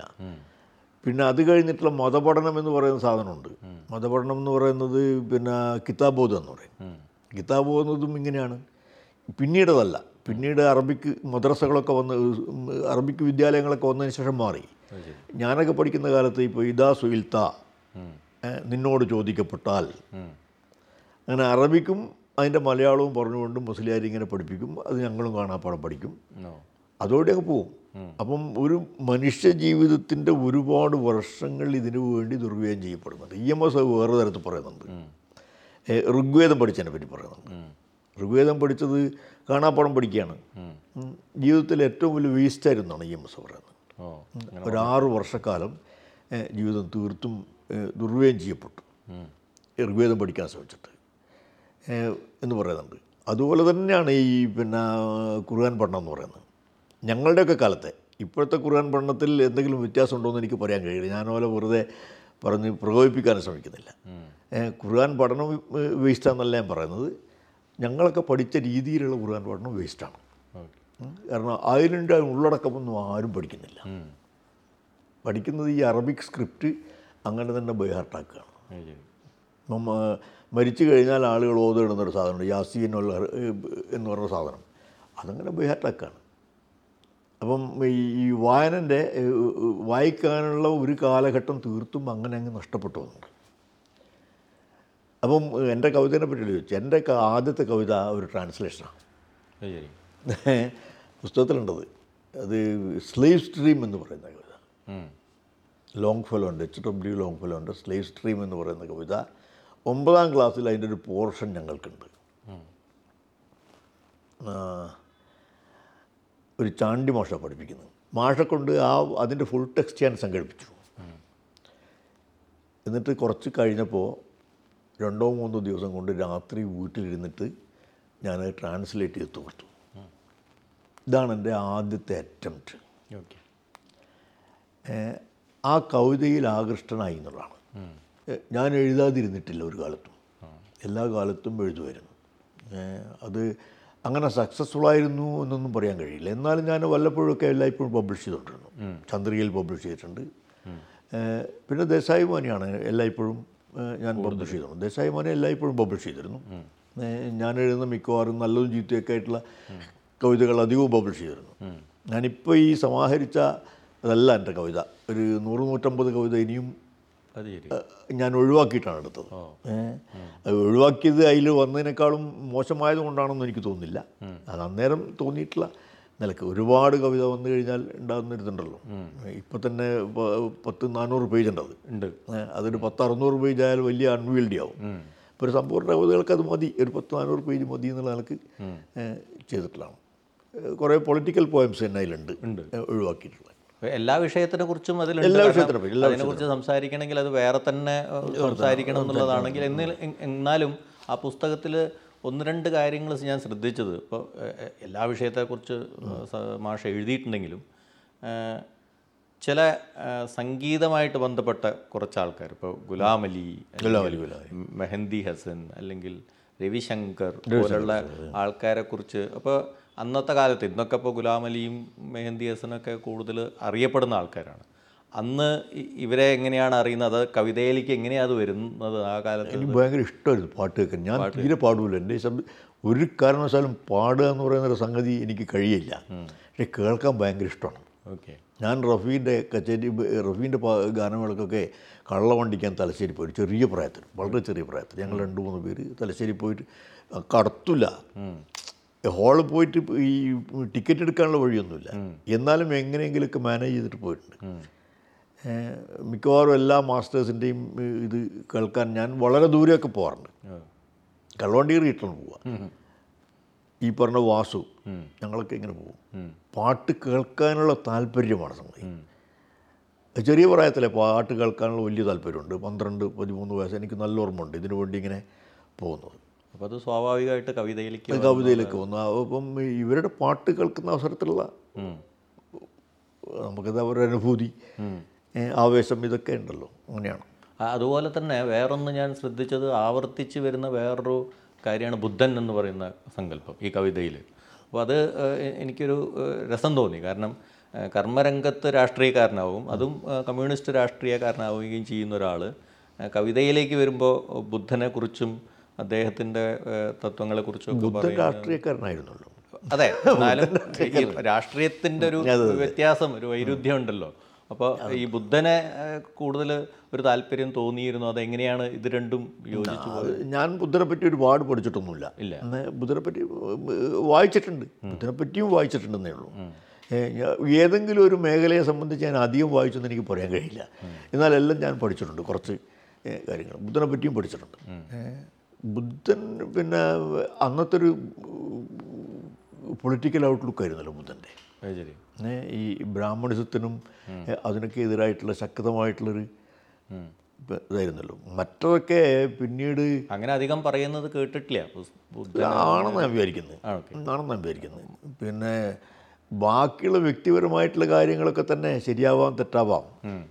ബുദ്ധനെ സംബന്ധിച്ച് പറയുന്ന ഭാര്യയോട് bidding a silent farewell to the young wife and the കുട്ടിയോടും നിശബ്ദമായ ഇത് പറഞ്ഞുകൊണ്ട്, യാത്ര പറഞ്ഞുകൊണ്ട് അദ്ദേഹം അതൊക്കെ എന്താണെന്ന് എനിക്ക് പറയാൻ കഴിയില്ല. ഒരു കഥയുടെ ഭാഗം. അതിപ്പം അംബേദ്കറിൻ്റെ ബുദ്ധനുണ്ട്. അംബേദ്കറിൻ്റെ ബുദ്ധൻ വായിക്കുന്ന സമയത്ത് നമുക്ക് ഈ ചിത്രമൊന്നുമല്ലല്ലോ കിട്ടുക. ബുദ്ധൻ ഓരോ സ്ഥലത്ത് നിന്ന് കാര്യങ്ങൾ പ്രചരിപ്പിക്കുന്നൊരു ബുദ്ധനാണ്. എനിക്ക് ആ ബുദ്ധനെയാണ് ഇഷ്ടം. പിന്നെ കാര്യങ്ങളുടെ പ്രചാരകൻ, എല്ലാത്തിനും സൊല്യൂഷൻ ഉണ്ടാക്കുന്ന ഒരാൾ, നാട്ടിലെ കാര്യങ്ങൾ സോൾവ് ചെയ്യാൻ പറ്റുന്ന ഒരാൾ. പിന്നെ ഈ ബുദ്ധിസത്തിൻ്റെ ഏറ്റവും വലിയ പ്രത്യേകത എക്സ്ട്രീം അസെറ്റിസിസവും പിന്നെ അതുപോലെ തന്നെ എക്സ്ട്രീം സെൻസ്വാലിറ്റിയും, ഇത് രണ്ടും ബുദ്ധമതം അംഗീകരിക്കുന്നില്ല എന്നുള്ളതാണ്. കഠിനമായ പരിത്യാഗം, സന്യാസം, അതുപോലെ തന്നെ കഠിനമായ ഭോഗലാലസ, ഇത് രണ്ടും അംഗീകരിക്കുന്നില്ല. മിഡിൽ പാത്താണ് ബുദ്ധൻ്റെത്. അതാണ് ഗവൺമെൻറ്. അത് ഒരു രാഷ്ട്രീയക്കാരന് സ്വീകരിക്കാൻ കഴിയുന്ന, ഒരു രാഷ്ട്രീയ വീക്ഷണം എന്നുള്ളത് സ്വീകരിക്കാൻ കഴിയുന്ന ഏറ്റവും നല്ല വീക്ഷണം അതാണെന്ന് ഞാൻ വിചാരിക്കുന്നത്. ബുദ്ധിസം ഇന്ന് പ്രയോഗത്തിൽ വരുത്താൻ കഴിയില്ല, പക്ഷേ പിന്നെ ഈ പാത്ത് വളരെ പ്രധാനമാണ്. മിഡിൽ പാത്ത് വളരെ പ്രധാനമാണ്. എല്ലാവരും ഇപ്പം ബേസിക്കലി EMSൻ്റെ വഴി എന്തായിരിക്കും എന്ന് വെച്ചാൽ എനിക്ക് മിഡിൽ പാത്താണെന്ന് ഞാൻ വിചാരിക്കുക. അദ്ദേഹത്തിൻ്റെ ലെഫ്റ്റ് ഫിലോസഫിയുടെ ബാക്കിയുള്ള കാര്യങ്ങൾ ഒഴിച്ചു നിർത്തിയാൽ അദ്ദേഹത്തിൻ്റെ ഒരു വേ അങ്ങനെയുള്ളതാണെന്ന് ഞാൻ വിചാരിക്കുന്നത്. അടുത്ത കാലത്ത് 2 നോവൽ, അടുത്ത കാലമല്ല, 12. ആദ്യത്തെ നോവൽ 2012, മറ്റത് 2017 പബ്ലിഷ് ചെയ്തു. അപ്പോൾ കുറച്ച് വൈകി നോവൽ എഴുതാൻ പോയി. നോവൽ എഴുതണമെന്ന് എനിക്ക് മുമ്പേ താല്പര്യം ഉണ്ടായിരുന്നു. അതൊന്നും കൂടിയില്ല എന്നുള്ളതാണ്. മുറിവേറ്റവരുടെ യാത്രകൾ ബേസിക്കലി എൻ്റെ ഒരു പ്രദേശമാണ്. ശീനം വീടെന്ന് പറയുന്ന ഒരു പ്രദേശമാണ് എൻ്റേത്. അതും ഞാനുമായിട്ട് ബന്ധപ്പെട്ട കുറേ കാര്യങ്ങൾ, പള്ളി അതുപോലെയുള്ളതാണ്. മറ്റത് ഒരു ദ്വീപ് യാത്രയിലുണ്ടായിട്ടുള്ള ഒരു തോന്നലാണ്. ദ്വീപ് യാത്രയിൽ ഡെവലപ്പ് ചെയ്ത് വന്നൊരു തീമിൻ്റെ അടിസ്ഥാനത്തിലുള്ള ഒരു നോവലാണ്. ഇപ്പോൾ കവിതയാണോ കൂടുതൽ സൗകര്യം, നോവലാണോ എഴുതാൻ കൂടുതൽ? എഴുതാൻ സൗകര്യം നോവലാണോ? പക്ഷേ നോവൽ എഴുതണമെങ്കിൽ അതിനുവേണ്ടി നമ്മൾ അത് മാത്രമായി ഡെഡിക്കേറ്റ് ചെയ്യാൻ കഴിയണം. കവിതയിലൊന്നും നമുക്ക് സാറ്റിസ്ഫാക്ടറി ആയിട്ടൊന്നും റിഫ്ലക്റ്റ് ചെയ്യാൻ കഴിയുന്നില്ല. അല്ലെങ്കിൽ പിന്നെ സച്ചിദാനന്ദൻ എഴുതുന്ന പോലെ തുടർച്ചയായിട്ട് എഴുതിക്കൊണ്ടേയിരിക്കണം. അത് പിന്നെ ആ നിലക്കുള്ള വല്ലാത്തൊരു ജീനിയസിന് മാത്രമേ കഴിയുള്ളൂ. പിന്നെ നോവൽ അങ്ങനെയല്ല. ഒരു നോവലിൻ്റെ സാധ്യത വളരെ വിപുലമാണ്. വിശദാംശങ്ങളുടെ ധാരാളിത്തം എന്നൊരു ഡെഫിനിഷൻ കൂടി നോവലിന്. എല്ലാ വിശദാംശങ്ങളും നോവലിൻ്റെ പാർട്ടാവാം. പഴയകാല സംസ്കൃത നാടകങ്ങൾ പോലെയാണ്. മീൻ പിടിക്കുന്നൊരു മുക്കുവനും അഭിജ്ഞാന ശാകുന്തളത്തിലുണ്ട്. കഥാഗതി നിർണ്ണയിക്കുന്ന ഒരാളായിട്ടുണ്ട് വരുന്നുണ്ട്. അതുപോലെ തന്നെ നോവലിൽ എന്തും ചേരുന്ന ഒരു സവിശേഷമായൊരു ഓർഗാനിക് ഹോളാണ് നോവലെന്ന് പറയുന്നത്. നോവലാണ് നല്ലത്. പക്ഷേ സമയം നമ്മൾ മറ്റൊന്നും ചെയ്യാൻ ഉണ്ടാവില്ല. നോവലിസ്റ്റ് മിക്കവാറും ജോലിയൊക്കെ ഉപേക്ഷിച്ചിട്ട് ചെയ്യേണ്ടി വരും. ഈ എഴുത്തിനെ കുറിച്ച് പറയുമ്പോൾ തന്നെ അത്രയും തന്നെ പ്രധാനമാണ് അതിൻ്റെ വായന, പിന്നെ അതിൻ്റെ പബ്ലിഷിങ്, പ്രസാധനം എന്നൊക്കെ പറഞ്ഞിട്ട്. അപ്പോൾ അതൊരു വലിയൊരു മേഖലയാണല്ലോ. അപ്പോൾ 2-3 ലക്കം മുന്നേ ട്രൂ കോപ്പി തന്നെ ഈ പ്രസാധകരെ കുറിച്ചിട്ടുള്ള ഒരു കംപ്ലീറ്റ് പാക്കറ്റ് അതിന് വേണ്ടിയിട്ട് മാറ്റി വെച്ചിട്ടുണ്ട്. അപ്പോൾ മാഷ് കുറച്ചു കാലം ഞാൻ ചിന്ത മാത്രമല്ല, ഞാൻ സ്വന്തം പ്രസാധകനായിരുന്നു. എൻ്റെ ആർട്ടിസ്റ്റ് കമൽ ആയിരുന്നു. ഡിസൈൻ ചെയ്തു എന്നൊക്കെ ഉള്ളത് ഞാൻ വായിച്ചു. ആ രംഗത്ത് എന്തൊക്കെയാണ് ആ രംഗത്തുള്ള അനുഭവം വളരെ കുറവാണ്. പ്രധാനമായിട്ട് എൻ്റെ ഒരു പുസ്തകം പബ്ലിഷ് ചെയ്യാന്നുള്ള ഒരു സ്വപ്നത്തിലാണ് അത് ചെയ്തിട്ടുള്ളത്. അപ്പോൾ ചിന്തയിൽ ചിന്തയിൽ ഒരുപാട് കാര്യങ്ങൾ ചെയ്യാൻ പറ്റും. ചിന്തയിൽ നമ്മളെ ഒരു ചെന്ന അവസരത്ത് നമ്മൾ ഉണ്ടാക്കിയിട്ടൊരു മോട്ടോ എന്തായിരുന്നു പറഞ്ഞാൽ എ ബുക്ക് എ ഡേ. ഒരു ദിവസം, അതായത് എല്ലാ ദിവസവും എന്നുള്ള നിലക്കല്ല, 365 ദിവസമുണ്ട്. ആ 365 പുസ്തകങ്ങളെങ്കിലും ഒരു കൊല്ലം വരിക എന്നുള്ളതാണ്. ഞങ്ങൾ മിക്കവാറും ആ ലക്ഷ്യത്തിൽ 320, 330 ചിന്ത പബ്ലിഷ് ചെയ്യും. അത് 2 തരത്തിലുള്ള പുസ്തകമുണ്ട്. ഒന്ന് റീപബ്ലിക്കേഷനും ഉണ്ട്, പിന്നെ ഫ്രഷ് പബ്ലിക്കേഷനും ഉണ്ട്. ഇത് രണ്ടും ചേർത്തിട്ട് പിന്നെ പകുതിയല്ല വരിക. ഫ്രഷ് പബ്ലിക്കേഷൻ തന്നെ ആദ്യം വരിക. റീപബ്ലിക്കേഷൻ പുതിയ പുനഃപ്രകാശനത്തിന് അർഹിക്കുന്ന പുസ്തകങ്ങളല്ലേ രണ്ടാമത് വരണ്ടുള്ളൂ. എന്നാലും ഒരു 1/3 അതായിരിക്കും. ഒരു 300 പുസ്തകം വരുന്നത് 320, 330 പുസ്തകം വരുന്നുണ്ടെങ്കിൽ 110 അതായിരിക്കും. ബാക്കിയുള്ളത് പിന്നെ പുതിയ പുസ്തകങ്ങൾ ചിന്തയിൽ ഞാനുള്ളപ്പോൾ ഞാൻ 2.5-3 കൊല്ലത്തിൻ്റെ അടുക്കാണ് അവിടെ ഉണ്ടായിരുന്നത്. ധാരാളം പുസ്തകങ്ങൾ വന്നിട്ടുണ്ട്. ചിന്ത ഇപ്പോഴും ചെയ്യുന്നുണ്ട്. പക്ഷേ ഇത് ഈ പുസ്തകം പബ്ലിഷ് ചെയ്താൽ മാത്രം പോരല്ലോ, അത് വായിക്കപ്പെടുകയും വേണ്ട. അത് ചിന്ത സർക്കുലേറ്റ് ചെയ്യുന്നുണ്ട്. ദേശാഭിമാനി ബുക്ക് ഹൗസ് ചിന്തയുടേതാണല്ലോ. ദേശാഭിമാനി ബുക്ക് ഹൗസ് കേരളത്തിൽ എല്ലാ സ്ഥലത്തും ഉണ്ടല്ലോ. അല്ല, വായന കൂടിയിട്ടുണ്ടോ? വായനയൊക്കെ കൂടിയിട്ടുണ്ട്. അപ്പോൾ നമ്മൾ ഇപ്പോഴാണ് ഈ കോവിഡിൻ്റെ അവസ്ഥയിൽ നന്നായിട്ട് മനസ്സിലാക്കുന്നുണ്ടത്. വായന കൂടിയിട്ടുണ്ട്. ഒരുപാട് പുസ്തകങ്ങൾ വരികയും ആ പുസ്തകങ്ങൾ ചിലവാകുകയും ചെയ്യുന്നുണ്ട്. ഈ ചിലവായി പോകുന്ന എല്ലാ പുസ്തകവും വായിക്കപ്പെടില്ല, അത് തീർച്ചയാണ്. 1000 പുസ്തകം പോയാൽ അതിലൊരു 100-300 പുസ്തകം വായിക്കപ്പെട്ടാൽ പോരെ. 100-300 ആൾ വായിച്ചാൽ പോരെ. പിന്നെ മലയാളം വളരെ ചെറിയൊരു ഭാഷയല്ലേ. അപ്പം നമ്മളെ ഇവിടെ ഉണ്ടാകുന്ന പുസ്തകങ്ങൾ കോപ്പിയൊക്കെ ചെറുതായിരിക്കില്ല. നമ്മൾ ഒരു നോവൽ അമേരിക്കയിൽ പബ്ലിഷ് ചെയ്യുന്നത് ലക്ഷക്കണക്ക് കോപ്പിയാണ്. കാരണം because it is written in English. Malayalam എത്ര തരം ജനസംഖ്യയുടെ വളരെ ചെറിയൊരു ഭാഗം മാത്രമല്ലേ വായനക്കാരായിട്ടുള്ളൂ. 1,00,000 ആളുകളുണ്ടെങ്കിൽ 1000 വായനക്കാരുണ്ടോ? ഇല്ല. പത്രമൊക്കെ വായിക്കുമായിരിക്കും. പക്ഷേ ഒരു നോവൽ, വൈജ്ഞാനിക സാഹിത്യം എല്ലാം വായിക്കുന്ന ആളുകൾ, ചരിത്രം ഇതെല്ലാം കൂടി ചേർത്തിട്ട് വായിക്കുന്ന ആളുകൾ ഒരു 1,000-2,000-3,000 ആളുകളേ ഉണ്ടാവുള്ളൂ. അവരുടെ ഒരു പ്രാഭവമാണ് പിന്നീട് ഇങ്ങനെ അലയായിട്ട് സമൂഹത്തിലേക്ക് വരുന്നത്. മറ്റ് എല്ലാ ആളുകളും വായിക്കുന്നൊരു അന്തരീക്ഷമൊന്നും എന്തായാലും ഇല്ല. പുതിയ ഏറ്റവും ലാസ്റ്റ് റോൾ ഇപ്പോൾ എനിക്ക് തോന്നുന്നു ദേശാഭിമാനി വാരികയുടെ എഡിറ്റർ. അപ്പോൾ ഈ എഡിറ്റർ എന്ന് പറയുന്ന ആ റോളിൽ എന്തെങ്കിലും വ്യത്യസ്തമായിട്ട് പലതും എന്തെങ്കിലും ചെയ്യാൻ കഴിഞ്ഞിട്ടുണ്ടോ മാഷ്? ഞങ്ങളുടെ ഒരു ടീം വർക്കാണ്, ദേശാഭിമാനിയിലൊരു ടീം വർക്കാണ്. നല്ല ടീമുണ്ട് അവിടെ. ഞാൻ വരുന്ന അവസരത്തിൽ പിന്നെ മധുകുമാറാണ് ഉണ്ടായിരുന്നത്. മധുകുമാർ നല്ലൊരു എഫിഷ്യൻ്റ് എഡിറ്ററാണ്. അതുകൊണ്ട് അവിടെ എനിക്കൊരു ബോധറേഷൻ ഇല്ല. അതിനുശേഷം രമേഷ് ബാബു, ഇപ്പോഴാണെങ്കിൽ ഷിബു മുഹമ്മദ്, ഇപ്പോഴാണെങ്കിൽ ഞങ്ങൾക്കൊരു അഡീഷണൽ ചെയ്തിട്ട് എൻ രാജൻ, നല്ല മലയാള, അയാൾ റിനൗണ്ട് ഷോർട്ട് സ്റ്റോറി റൈറ്ററാണ്. രാജനും കൂടി ഉള്ളതുകൊണ്ട് നല്ല കഥകൾ കുറേയേറെ കൊണ്ടുവരാൻ വേണ്ടി കഴിയുന്നുണ്ട്. ധാരാളം കഥകൾ കൊണ്ടുവരാൻ കഴിയുന്നുണ്ട്. അപ്പം ഇപ്പോഴടുത്ത കാലത്ത് മലയാളത്തിൽ എല്ലാറ്റിലും മെച്ചപ്പെട്ടെന്ന് പറയുന്ന ഒരു അഹങ്കാരമായി പോകുമല്ലോ. എന്നാലും മലയാളത്തിലെ ഏത് പബ്ലിക്കേഷനിൽ വരുന്നതിനോടും കടപിടിക്കാൻ കഴിയുന്ന തരത്തിലുള്ള നല്ല കഥകൾ വരുന്നുണ്ട്. വാരികയും ഈ ടീം വർക്ക് കൊണ്ട് പിന്നെ നന്നായിട്ട് വരുന്നുണ്ട്. ഇപ്പോൾ കുറേ സർക്കുലേഷൻ വർദ്ധിച്ചിട്ടുണ്ട്. വാരികയുടെ പൊട്ടൻഷ്യൽ നോക്കിയാൽ, കാരണം എന്ത് പറഞ്ഞാലും കമ്മ്യൂണിസ്റ്റ് പാർട്ടി ഓഫ് ഇന്ത്യ മാർക്സിസ്റ്റിൻ്റെ സാംസ്കാരിക പ്രസിദ്ധീകരണമാണ്. പാർട്ടി വിചാരിച്ചാൽ ഒരു ലക്ഷം കോപ്പിയൊക്കെ ആക്കാൻ ഒരു പ്രയാസമില്ല. പക്ഷേ അവർ വിചാരിക്കില്ല. അങ്ങനെ വിചാരിക്കുമെന്ന് പറയലേ ഉള്ളൂ, പക്ഷേ പ്രാവർത്തികമാവാറില്ല. എന്നാലും കോപ്പിയൊക്കെ വർദ്ധിച്ചിട്ടുണ്ട്. 10,000-25,000 ഒക്കെ ആയിട്ട് വർദ്ധിച്ചിട്ടുണ്ട്. കാരണം നേരത്തെ പറഞ്ഞ ഈ വായനക്കാർ, ഈ 2,000 അല്ലെങ്കിൽ 3,000 എന്ന് പറയുന്ന വായനക്കാരുടെ ഈ ഏറ്റവും അടിസ്ഥാനപരമായിട്ടുള്ള സംഗതി ഈ മാസികകളും ആഴ്ച പതിപ്പൊക്കെ തന്നെയാണല്ലോ. അല്ല, അത് ഞാൻ 3000 പെടുത്തുന്നില്ല.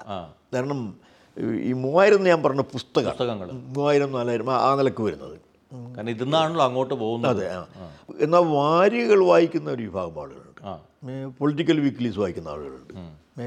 വെറും സ്റ്റോറി വീക്ക്ലീസ്, ഇതിനൊക്കെ ഉള്ള വായനക്കാരുണ്ട്. പക്ഷേ ഇവരെല്ലാവരും കൂടി ചേർന്നാലും വലിയൊരു ശതമാനം ആളുകൾ വായിക്കുന്നില്ല. ഇപ്പം ന്യൂസ് പേപ്പർ വാങ്ങിയാൽ തന്നെ പേപ്പറിൻ്റെ ഏത് ഭാഗം ആളുകൾ വായിക്കുന്നുള്ളൊരു പ്രശ്നമുണ്ട്. പേപ്പർ ആദ്യന്തം വായിക്കുന്നുണ്ടോ? A to Z പേപ്പറുകളെല്ലാം വായിക്കുന്നുണ്ടോ? ഇല്ല. എനിക്ക് താല്പര്യമുള്ള ഭാഗം മാത്രം ഞാൻ വായിക്കുന്നു. ഞാനെല്ലാം വായിക്കാറുണ്ട്, പക്ഷേ സെലക്റ്റീവാണ് റീഡിങ്. അപ്പം അതുകൊണ്ട് കൃത്യമായ കണക്കൊന്നും ഉണ്ടാക്കിയെടുക്കാൻ കഴിയില്ല. എന്നാലും മൊത്തം വായന ഇങ്ങനെയാണ്. പേപ്പർ മിക്കവാറും എല്ലാ ആളുകളുടെയും അടുത്തെത്തുന്നുണ്ട്. പേപ്പർ മാസികകളും വാരികകളും ഒക്കെ ആണെങ്കിൽ അതിനേക്കാളും ഒരു റെസ്ട്രിക്റ്റഡ് നമ്പറാണ്. ആ റെസ്ട്രിക്റ്റഡ് നമ്പർ എന്ന് പറഞ്ഞാൽ വലിയ ലക്ഷങ്ങളുടെ വ്യത്യാസം ഉണ്ടാവും. ഉദാഹരണത്തിന് ഒരു 6-7 ലക്ഷം കോപ്പി ദേശാഭിമാനി പോകുന്നുണ്ട്. ദേശാഭിമാനി വാരിക പോകുന്നത് 25,000 കോപ്പിയാണ്. എന്നാൽ മലയാളത്തിലെ ഏറ്റവും കൂടുതൽ പബ്ലിഷ് ചെയ്യുന്ന 2ാമത്തെ വാരിക ദേശാഭിമാനിയാണ്. അത് ശരി ആണ്. മാതൃഭൂമി എഴുതുന്ന ദേശാഭിമാനിയാണ്. അപ്പോൾ ഇതിൻ്റെ ഒരു ചരിത്രം നോക്കിയപ്പോൾ മാഷുടെ ഒരു ജീവിതത്തിൻ്റെ നോക്കിയാൽ രാഷ്ട്രീയമാണ് താല്പര്യം. അപ്പോൾ പക്ഷേ രാഷ്ട്രീയത്തിൻ്റെ കൂടെ തന്നെ എഴുത്തും അതേപോലെ തന്നെ കൊണ്ട് നടന്നത് കൊണ്ടായിരിക്കാം ചിലപ്പോൾ പാർട്ടി തന്നെ ചിന്ത പോലെയുള്ള പബ്ലിഷിംഗ് ദേശാഭിമാനിയിലേക്കൊക്കെ കൊണ്ടുവന്നത്. അതുപോലെ അനുഭവവും അറിവും ഒക്കെ ഉള്ള ഒരാൾക്ക് ചിലപ്പോൾ ഇതിനെക്കാട്ടിലും വലിയൊരു ഉത്തരവാദിത്വം ചിലപ്പോൾ വന്നുകൂടാ, അങ്ങനെ വരാമെന്ന് ഞങ്ങൾ പ്രതീക്ഷിക്കുന്നതിൽ വല്ല തെറ്റും ഉണ്ടാവുമോ? ചിലപ്പോൾ ഇതിലും കൂടുതൽ എനിക്ക് പറയാൻ കഴിയില്ല. ഞാൻ ഈ വ്യക്തിപരമായി അങ്ങനെ പറയുന്നത് ശരിയാണോന്ന് എനിക്കറിയില്ല. ഏതെങ്കിലും ഒരു സ്ഥാനം വേണമെന്ന് ഞാൻ ഒരാളോടും പറയാറില്ല, പറഞ്ഞിട്ടില്ല ഇതുവരെ. ഇപ്പോൾ വാരികയുടെ പത്രാധിപരാണെന്ന് ഞാൻ പറഞ്ഞിട്ടില്ല. ചിന്ത പബ്ലിഷേഴ്സിൻ്റെ എഡിറ്ററാവണമെന്ന് പറഞ്ഞു. ഞാൻ ഇലക്ഷൻ മത്സരിച്ചിട്ടുണ്ട് എൻ്റെ ചെറിയ പ്രായത്തിൽ. ഒരുപക്ഷെ യങ്ങസ്റ്റ് അവർ കാൻഡിഡേറ്റ് ആയിരിക്കും. നിലമ്പൂർ ഇന്ത്യയിലെ യങ്ങസ്റ്റ് അവർ കാൻഡിഡേറ്റ് ആണ്. എൻ്റെ പേരിൽ അങ്ങനെ ഒരു റെക്കോർഡുണ്ട്. വയസ്സ് തികയുന്നതിന് മുമ്പ് ആണ് ഇലക്ഷൻ നോട്ടിഫൈ ചെയ്യുന്നത്. അതിനെന്തോ ഒരു പ്രശ്നം. അപ്പം അതും ഞാൻ ആവശ്യപ്പെട്ടിട്ടല്ല. ഞാൻ ഈ വിദ്യാർത്ഥി സംഘടനാ നേതാവായി വരുമെന്നൊന്നും ഞാൻ ജീവിതത്തിൽ പ്രതീക്ഷിച്ചിട്ടേ ഇല്ല. I just go on. അങ്ങനെ താല്പര്യമുള്ള ഭാഗത്ത് പ്രവർത്തിക്കുന്നു. അതിലേതെങ്കിലും ഒരു പാട്രണൈസിങ്ങിന് വേണ്ടി ഞാൻ ആരെയും സമീപിച്ചിരുന്നില്ല എന്നുള്ളതാണ് എൻ്റെ വ്യക്തിപരമായൊരു സത്യം. എന്നെ ആരെങ്കിലും പാട്രണൈസ് ചെയ്തിരുന്നോ എന്ന് എനിക്ക് പറയാൻ കഴിയില്ല. But I didn't do that. Party പറയുന്നത് ഏറ്റെടുത്ത് ചെയ്യാന്നുള്ളതാണ്. ഞാൻ identified myself with the party. അതാണ് അതിൻ്റെ അർത്ഥം. പാർട്ടിക്ക് ഒരു തെറ്റും പറ്റിയിട്ടില്ല എന്നല്ല, ഉണ്ട്. ആ തെറ്റോടുകൂടി, ആ ദൗർബല്യങ്ങളോടുകൂടി ഞാൻ പാർട്ടിയുടെ ഭാഗത്താണ്. ചില പഴയകാല കോൺഗ്രസ്സുകാർ പറയുന്നത് കേട്ടിട്ടുണ്ട്. ഇന്ത്യയുടെ എല്ലാ ദൗർബല്യങ്ങളുള്ള പാർട്ടിയാണ് കോൺഗ്രസ്. അതുപോലെ തന്നെ നമ്മളെ ഈ കേരളത്തിൻ്റെയും ആ ദൗർബല്യങ്ങളോടുകൂടിയുള്ളൊരു പാർട്ടി തന്നെയാണ്. ഞാൻ അതായിട്ട് തന്നെയാണ് പാർട്ടി അംഗീകരിക്കുന്നത്. എൻ്റെ ദൗർബല്യം, എനിക്ക് ദൗർബല്യങ്ങളുണ്ട്, പാർട്ടിക്ക് ദൗർബല്യങ്ങളുണ്ട്. ഇപ്പോൾ ഈ കുറേ റോളിൽ എന്ന് പറഞ്ഞാൽ മാഷായി, രാഷ്ട്രീയക്കാരനായി, എഴുത്തുകാരനായി, നാടകം അതിൻ്റെ ഇടയിലുണ്ടായി, അങ്ങനെയൊക്കെ. ഇതിലിപ്പോൾ എങ്ങനെ അറിയപ്പെടാനാണ് മാഷ ആഗ്രഹിക്കുന്നത്? ഒന്നുമില്ല, അറിയപ്പെടണമെന്ന് പോലും താല്പര്യം. ഒരു രാഷ്ട്രീയക്കാരൻ നമ്മളിങ്ങനെ എത്ര ആയിരം മരിച്ച ആളുകളാണല്ലോ അധികം. ജീവിച്ചിരിക്കുന്നതിനേക്കാൾ എത്രയോ ആൾ മരിച്ചു പോയിട്ടുണ്ടല്ലേ. അതിൽ എത്ര ആളുകൾ അറിയപ്പെടുന്നുണ്ട്. അതിൻ്റെ ഒരു ആവശ്യമില്ല. നമ്മളെ മിഷൻ എന്ന് പറയുന്നത് നമ്മൾ ജനിച്ച് മരിക്കുന്നത് വരെ ജീവിക്കുക എന്നുള്ളതാണ്. ജീവിക്കുക, പല കപ്പാസിറ്റിയിലും ജീവിക്കുക. മരിച്ചാൽ എങ്ങനെ അറിയപ്പെടണമെന്ന് നമ്മൾ എങ്ങനെയാണ് പറയാൻ കഴിയുക? ഒരുപക്ഷെ ഇന്ദിരാഗാന്ധി അത് എന്താണ് ഈ പേടകത്തിലുണ്ടായിരുന്നത് അത് അറിഞ്ഞെന്ന് തോന്നുന്നുണ്ട് അല്ലേ? ഇന്ദിരാഗാന്ധി താഴ്ത്തിയിരുന്ന മണ്ണിൽ കുഴിച്ചിട്ടിരുന്ന അത് ഇന്ദിരാഗാന്ധിനെ പറ്റി ഒന്നുമില്ല. ഒന്നുമില്ല. അങ്ങനെ ആരും പിന്നെ പറയുന്നതിലൊന്നും അർത്ഥമില്ല. ഞാൻ മരിച്ചതിന് ശേഷം എങ്ങനെ അറിയപ്പെടണം? എൻ്റെ മക്കൾ കുറച്ച് കാലം ആലോചിക്കും. എനിക്കിപ്പോൾ എത്ര തലമുറേനെ പറ്റി ഓർമ്മിക്കാൻ കഴിയും? എൻ്റെ ഉപ്പാനെ എനിക്ക് ഓർമ്മിക്കാം, പാപ്പാനെ ഓർമ്മിക്കാം, പാപ്പാൻ്റെ ഉപ്പാനെ എനിക്കറിയാം. പിന്നെ ഒരു 4-5 തലമുറ അപ്പുറമുള്ള മായ മുസ്ലിയാർ തങ്ങളെ പറ്റിയാണ് എനിക്ക് അറിയാവുന്നത്. Because he was a divine, so called divine. അല്ലെങ്കിൽ അദ്ദേഹത്തിനെ അറിയുന്നില്ല. രാജേഷ് ഒന്ന് ആലോചിച്ച് നോക്കൂ, എത്ര തലമുറയെ പറ്റി ആലോചിക്കാൻ കഴിയും? ചരിത്രകാരന്മാരൊരു വംശവൃക്ഷം ഉണ്ടാക്കി വെച്ചിട്ടില്ലെങ്കിൽ ആർക്കും ആലോചിക്കാൻ കഴിയില്ല. അപ്പോൾ അതുകൊണ്ട് എൻ്റെ മക്കൾ കുറച്ച് കാലം ആലോചിക്കും. ഫാദർ എന്നൊക്കെ അവർ പപ്പ എന്നാ പറയാം, പപ്പ എന്നൊക്കെ ചെയ്തിട്ടുണ്ട് എന്നവരാലോചിക്കും.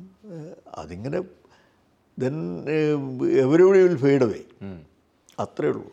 അപ്പോൾ അറിയപ്പെടണം എന്നുള്ളൊരു മോഹമൊന്നും എനിക്ക് ജീവിതത്തിൽ ഉണ്ടായിട്ടില്ല. ഞാൻ ഇന്ന തരത്തിൽ കവിയായിട്ട് അറിയപ്പെടണം, ഇല്ല, അങ്ങനെയില്ല. പിന്നെന്താണ്, അധ്യാപകനായിട്ട് അറിയപ്പെടണം. ഞാൻ പഠിപ്പിച്ച വിദ്യാർത്ഥികൾ കുറച്ച് പേര് അവർ മരിച്ചു കഴിയുന്നവരാലോചിക്കും. പിന്നെ അങ്ങനെ ഒരു ഇൻഫ്ലുവൻസ് ചെലുത്തിയൊരു എഴുത്തുകാരനല്ല ഞാൻ. ആ നിലക്കും ആലോചിക്കപ്പെടേണ്ട ആവശ്യമില്ല. അപ്പം അതെനിക്ക് താല്പര്യമില്ല. ആലോചിക്കുന്നുണ്ട്, ആലോചിച്ചോട്ടെ എന്നുള്ളത്. ഇപ്പോൾ എന്താണ് ഇനി, എഴുത്താണോ രാഷ്ട്രീയ? എഴുത്ത് തന്നെയാണ്. ഞാൻ ധാരാളം പ്രോജക്റ്റ് ഉണ്ട്. ഇപ്പം ഞാൻ ഒരു നോവൽ, കുഞ്ഞാപ്പു മാസ്റ്റർ എന്ന് പറഞ്ഞ ഒരാളുണ്ടായിരുന്നു. കുഞ്ഞാപ്പു മാസ്റ്റർ ഒരു പ്രൊഫഷണൽ റവല്യൂഷണറി ആയിരുന്നു. 1940s കേരളത്തിലുണ്ടായിട്ടുള്ള എല്ലാ കമ്മ്യൂണിസ്റ്റ് പൊളിറ്റിക്കൽ ഡെവലപ്മെൻറ്റേയും കൂട്ടത്തിലോ പിന്നിലോ മുന്നിൽ നിന്നിട്ടാണ് മുനയംകുന്ന് ഓടിയേറ്റ് മരിക്കുകയാണ്. കുഞ്ഞാപ്പു മാഷ് ഉണ്ടായിരുന്നു. ആ കുഞ്ഞാപ്പു മാഷെ പറ്റിയുള്ള ഡാറ്റ വളരെ കുറവാണ്. അദ്ദേഹം എല്ലാറ്റിലും ഉണ്ടായിരുന്നു, പക്ഷേ ഹീസ് നോവെയർ. പാർട്ടി കമ്മിറ്റികളിലുണ്ടായിരുന്നില്ല. ഏതോ ഒരു കർഷക സംഘം കമ്മിറ്റിയിൽ എപ്പോഴും ഉണ്ടായിരുന്നത്. അദ്ദേഹത്തിൻ്റെ ഒരു ജ്യേഷ്ഠൻ്റെ മകൻ കീച്ചേരി ഭാഗത്ത് CPM-ൻ്റെ ഒരു LC സെക്രട്ടറി ആയിരുന്നു. അതിലപ്പുറം കുഞ്ഞാപ്പു മാഷെ പറ്റി ആളുകൾക്ക് അറിയുന്നത് വളരെ കുറവാണ്. പിന്നെ അദ്ദേഹത്തിനെ പറ്റി എഴുതാനുള്ള നല്ലത് ഇതൊക്കെ ഒന്ന് മനസ്സിലാക്കിയിട്ട്, ആ ജോഗ്രഫിയും ആ സംഭവങ്ങളുടെ ചരിത്രവും ഒക്കെ മനസ്സിലാക്കിയിട്ട് ഒരു നോവൽ എഴുതുന്നതാണ് നല്ലത്. 1-2 ചാപ്റ്റർ ഞാൻ എഴുതിയിട്ടുണ്ട്. പിന്നെ അപ്പോഴത്തേക്ക് കോവിഡ് വന്നു. ഞാൻ 1-2 യാത്ര അതുമായിട്ട് ബന്ധപ്പെട്ട് തീരുമാനിച്ചിരുന്നു. ഒരു ഇൻഡെപ്റ്റ് ജേണി തന്നെ കണ്ണൂർ ജില്ലയിൽ. അത് നടത്താൻ കഴിഞ്ഞിട്ടില്ല. അത് കഴിഞ്ഞാൽ ഞാനത് എഴുതും, ആയുസ് അനുവദിക്കുകയാണെങ്കിൽ എഴുതും. പിന്നെ മറ്റൊരു പുസ്തകം മാർസ് എങ്കൽ സൗഹൃദം. ആ സൗഹൃദത്തിനെ പറ്റി തരക്കേടില്ലാത്ത പുസ്തകം എഴുതണമെന്ന് താല്പര്യമുണ്ട്. എനിക്ക് പബ്ലിഷ് ചെയ്യാൻ ആദ്യമേ ബുക്ക് ചെയ്തതാണ്. പിന്നെ 1-2 ട്രാൻസ്ലേഷൻസ് ഉണ്ട്. ലേറ്റസ്റ്റ് താല്പര്യം ചെയ്തു തുടങ്ങിയത് റൊമൈൻ റോളണ്ട് ഗാന്ധിയെ പറ്റിയൊരു പുസ്തകം എഴുതിയിട്ടുണ്ട്.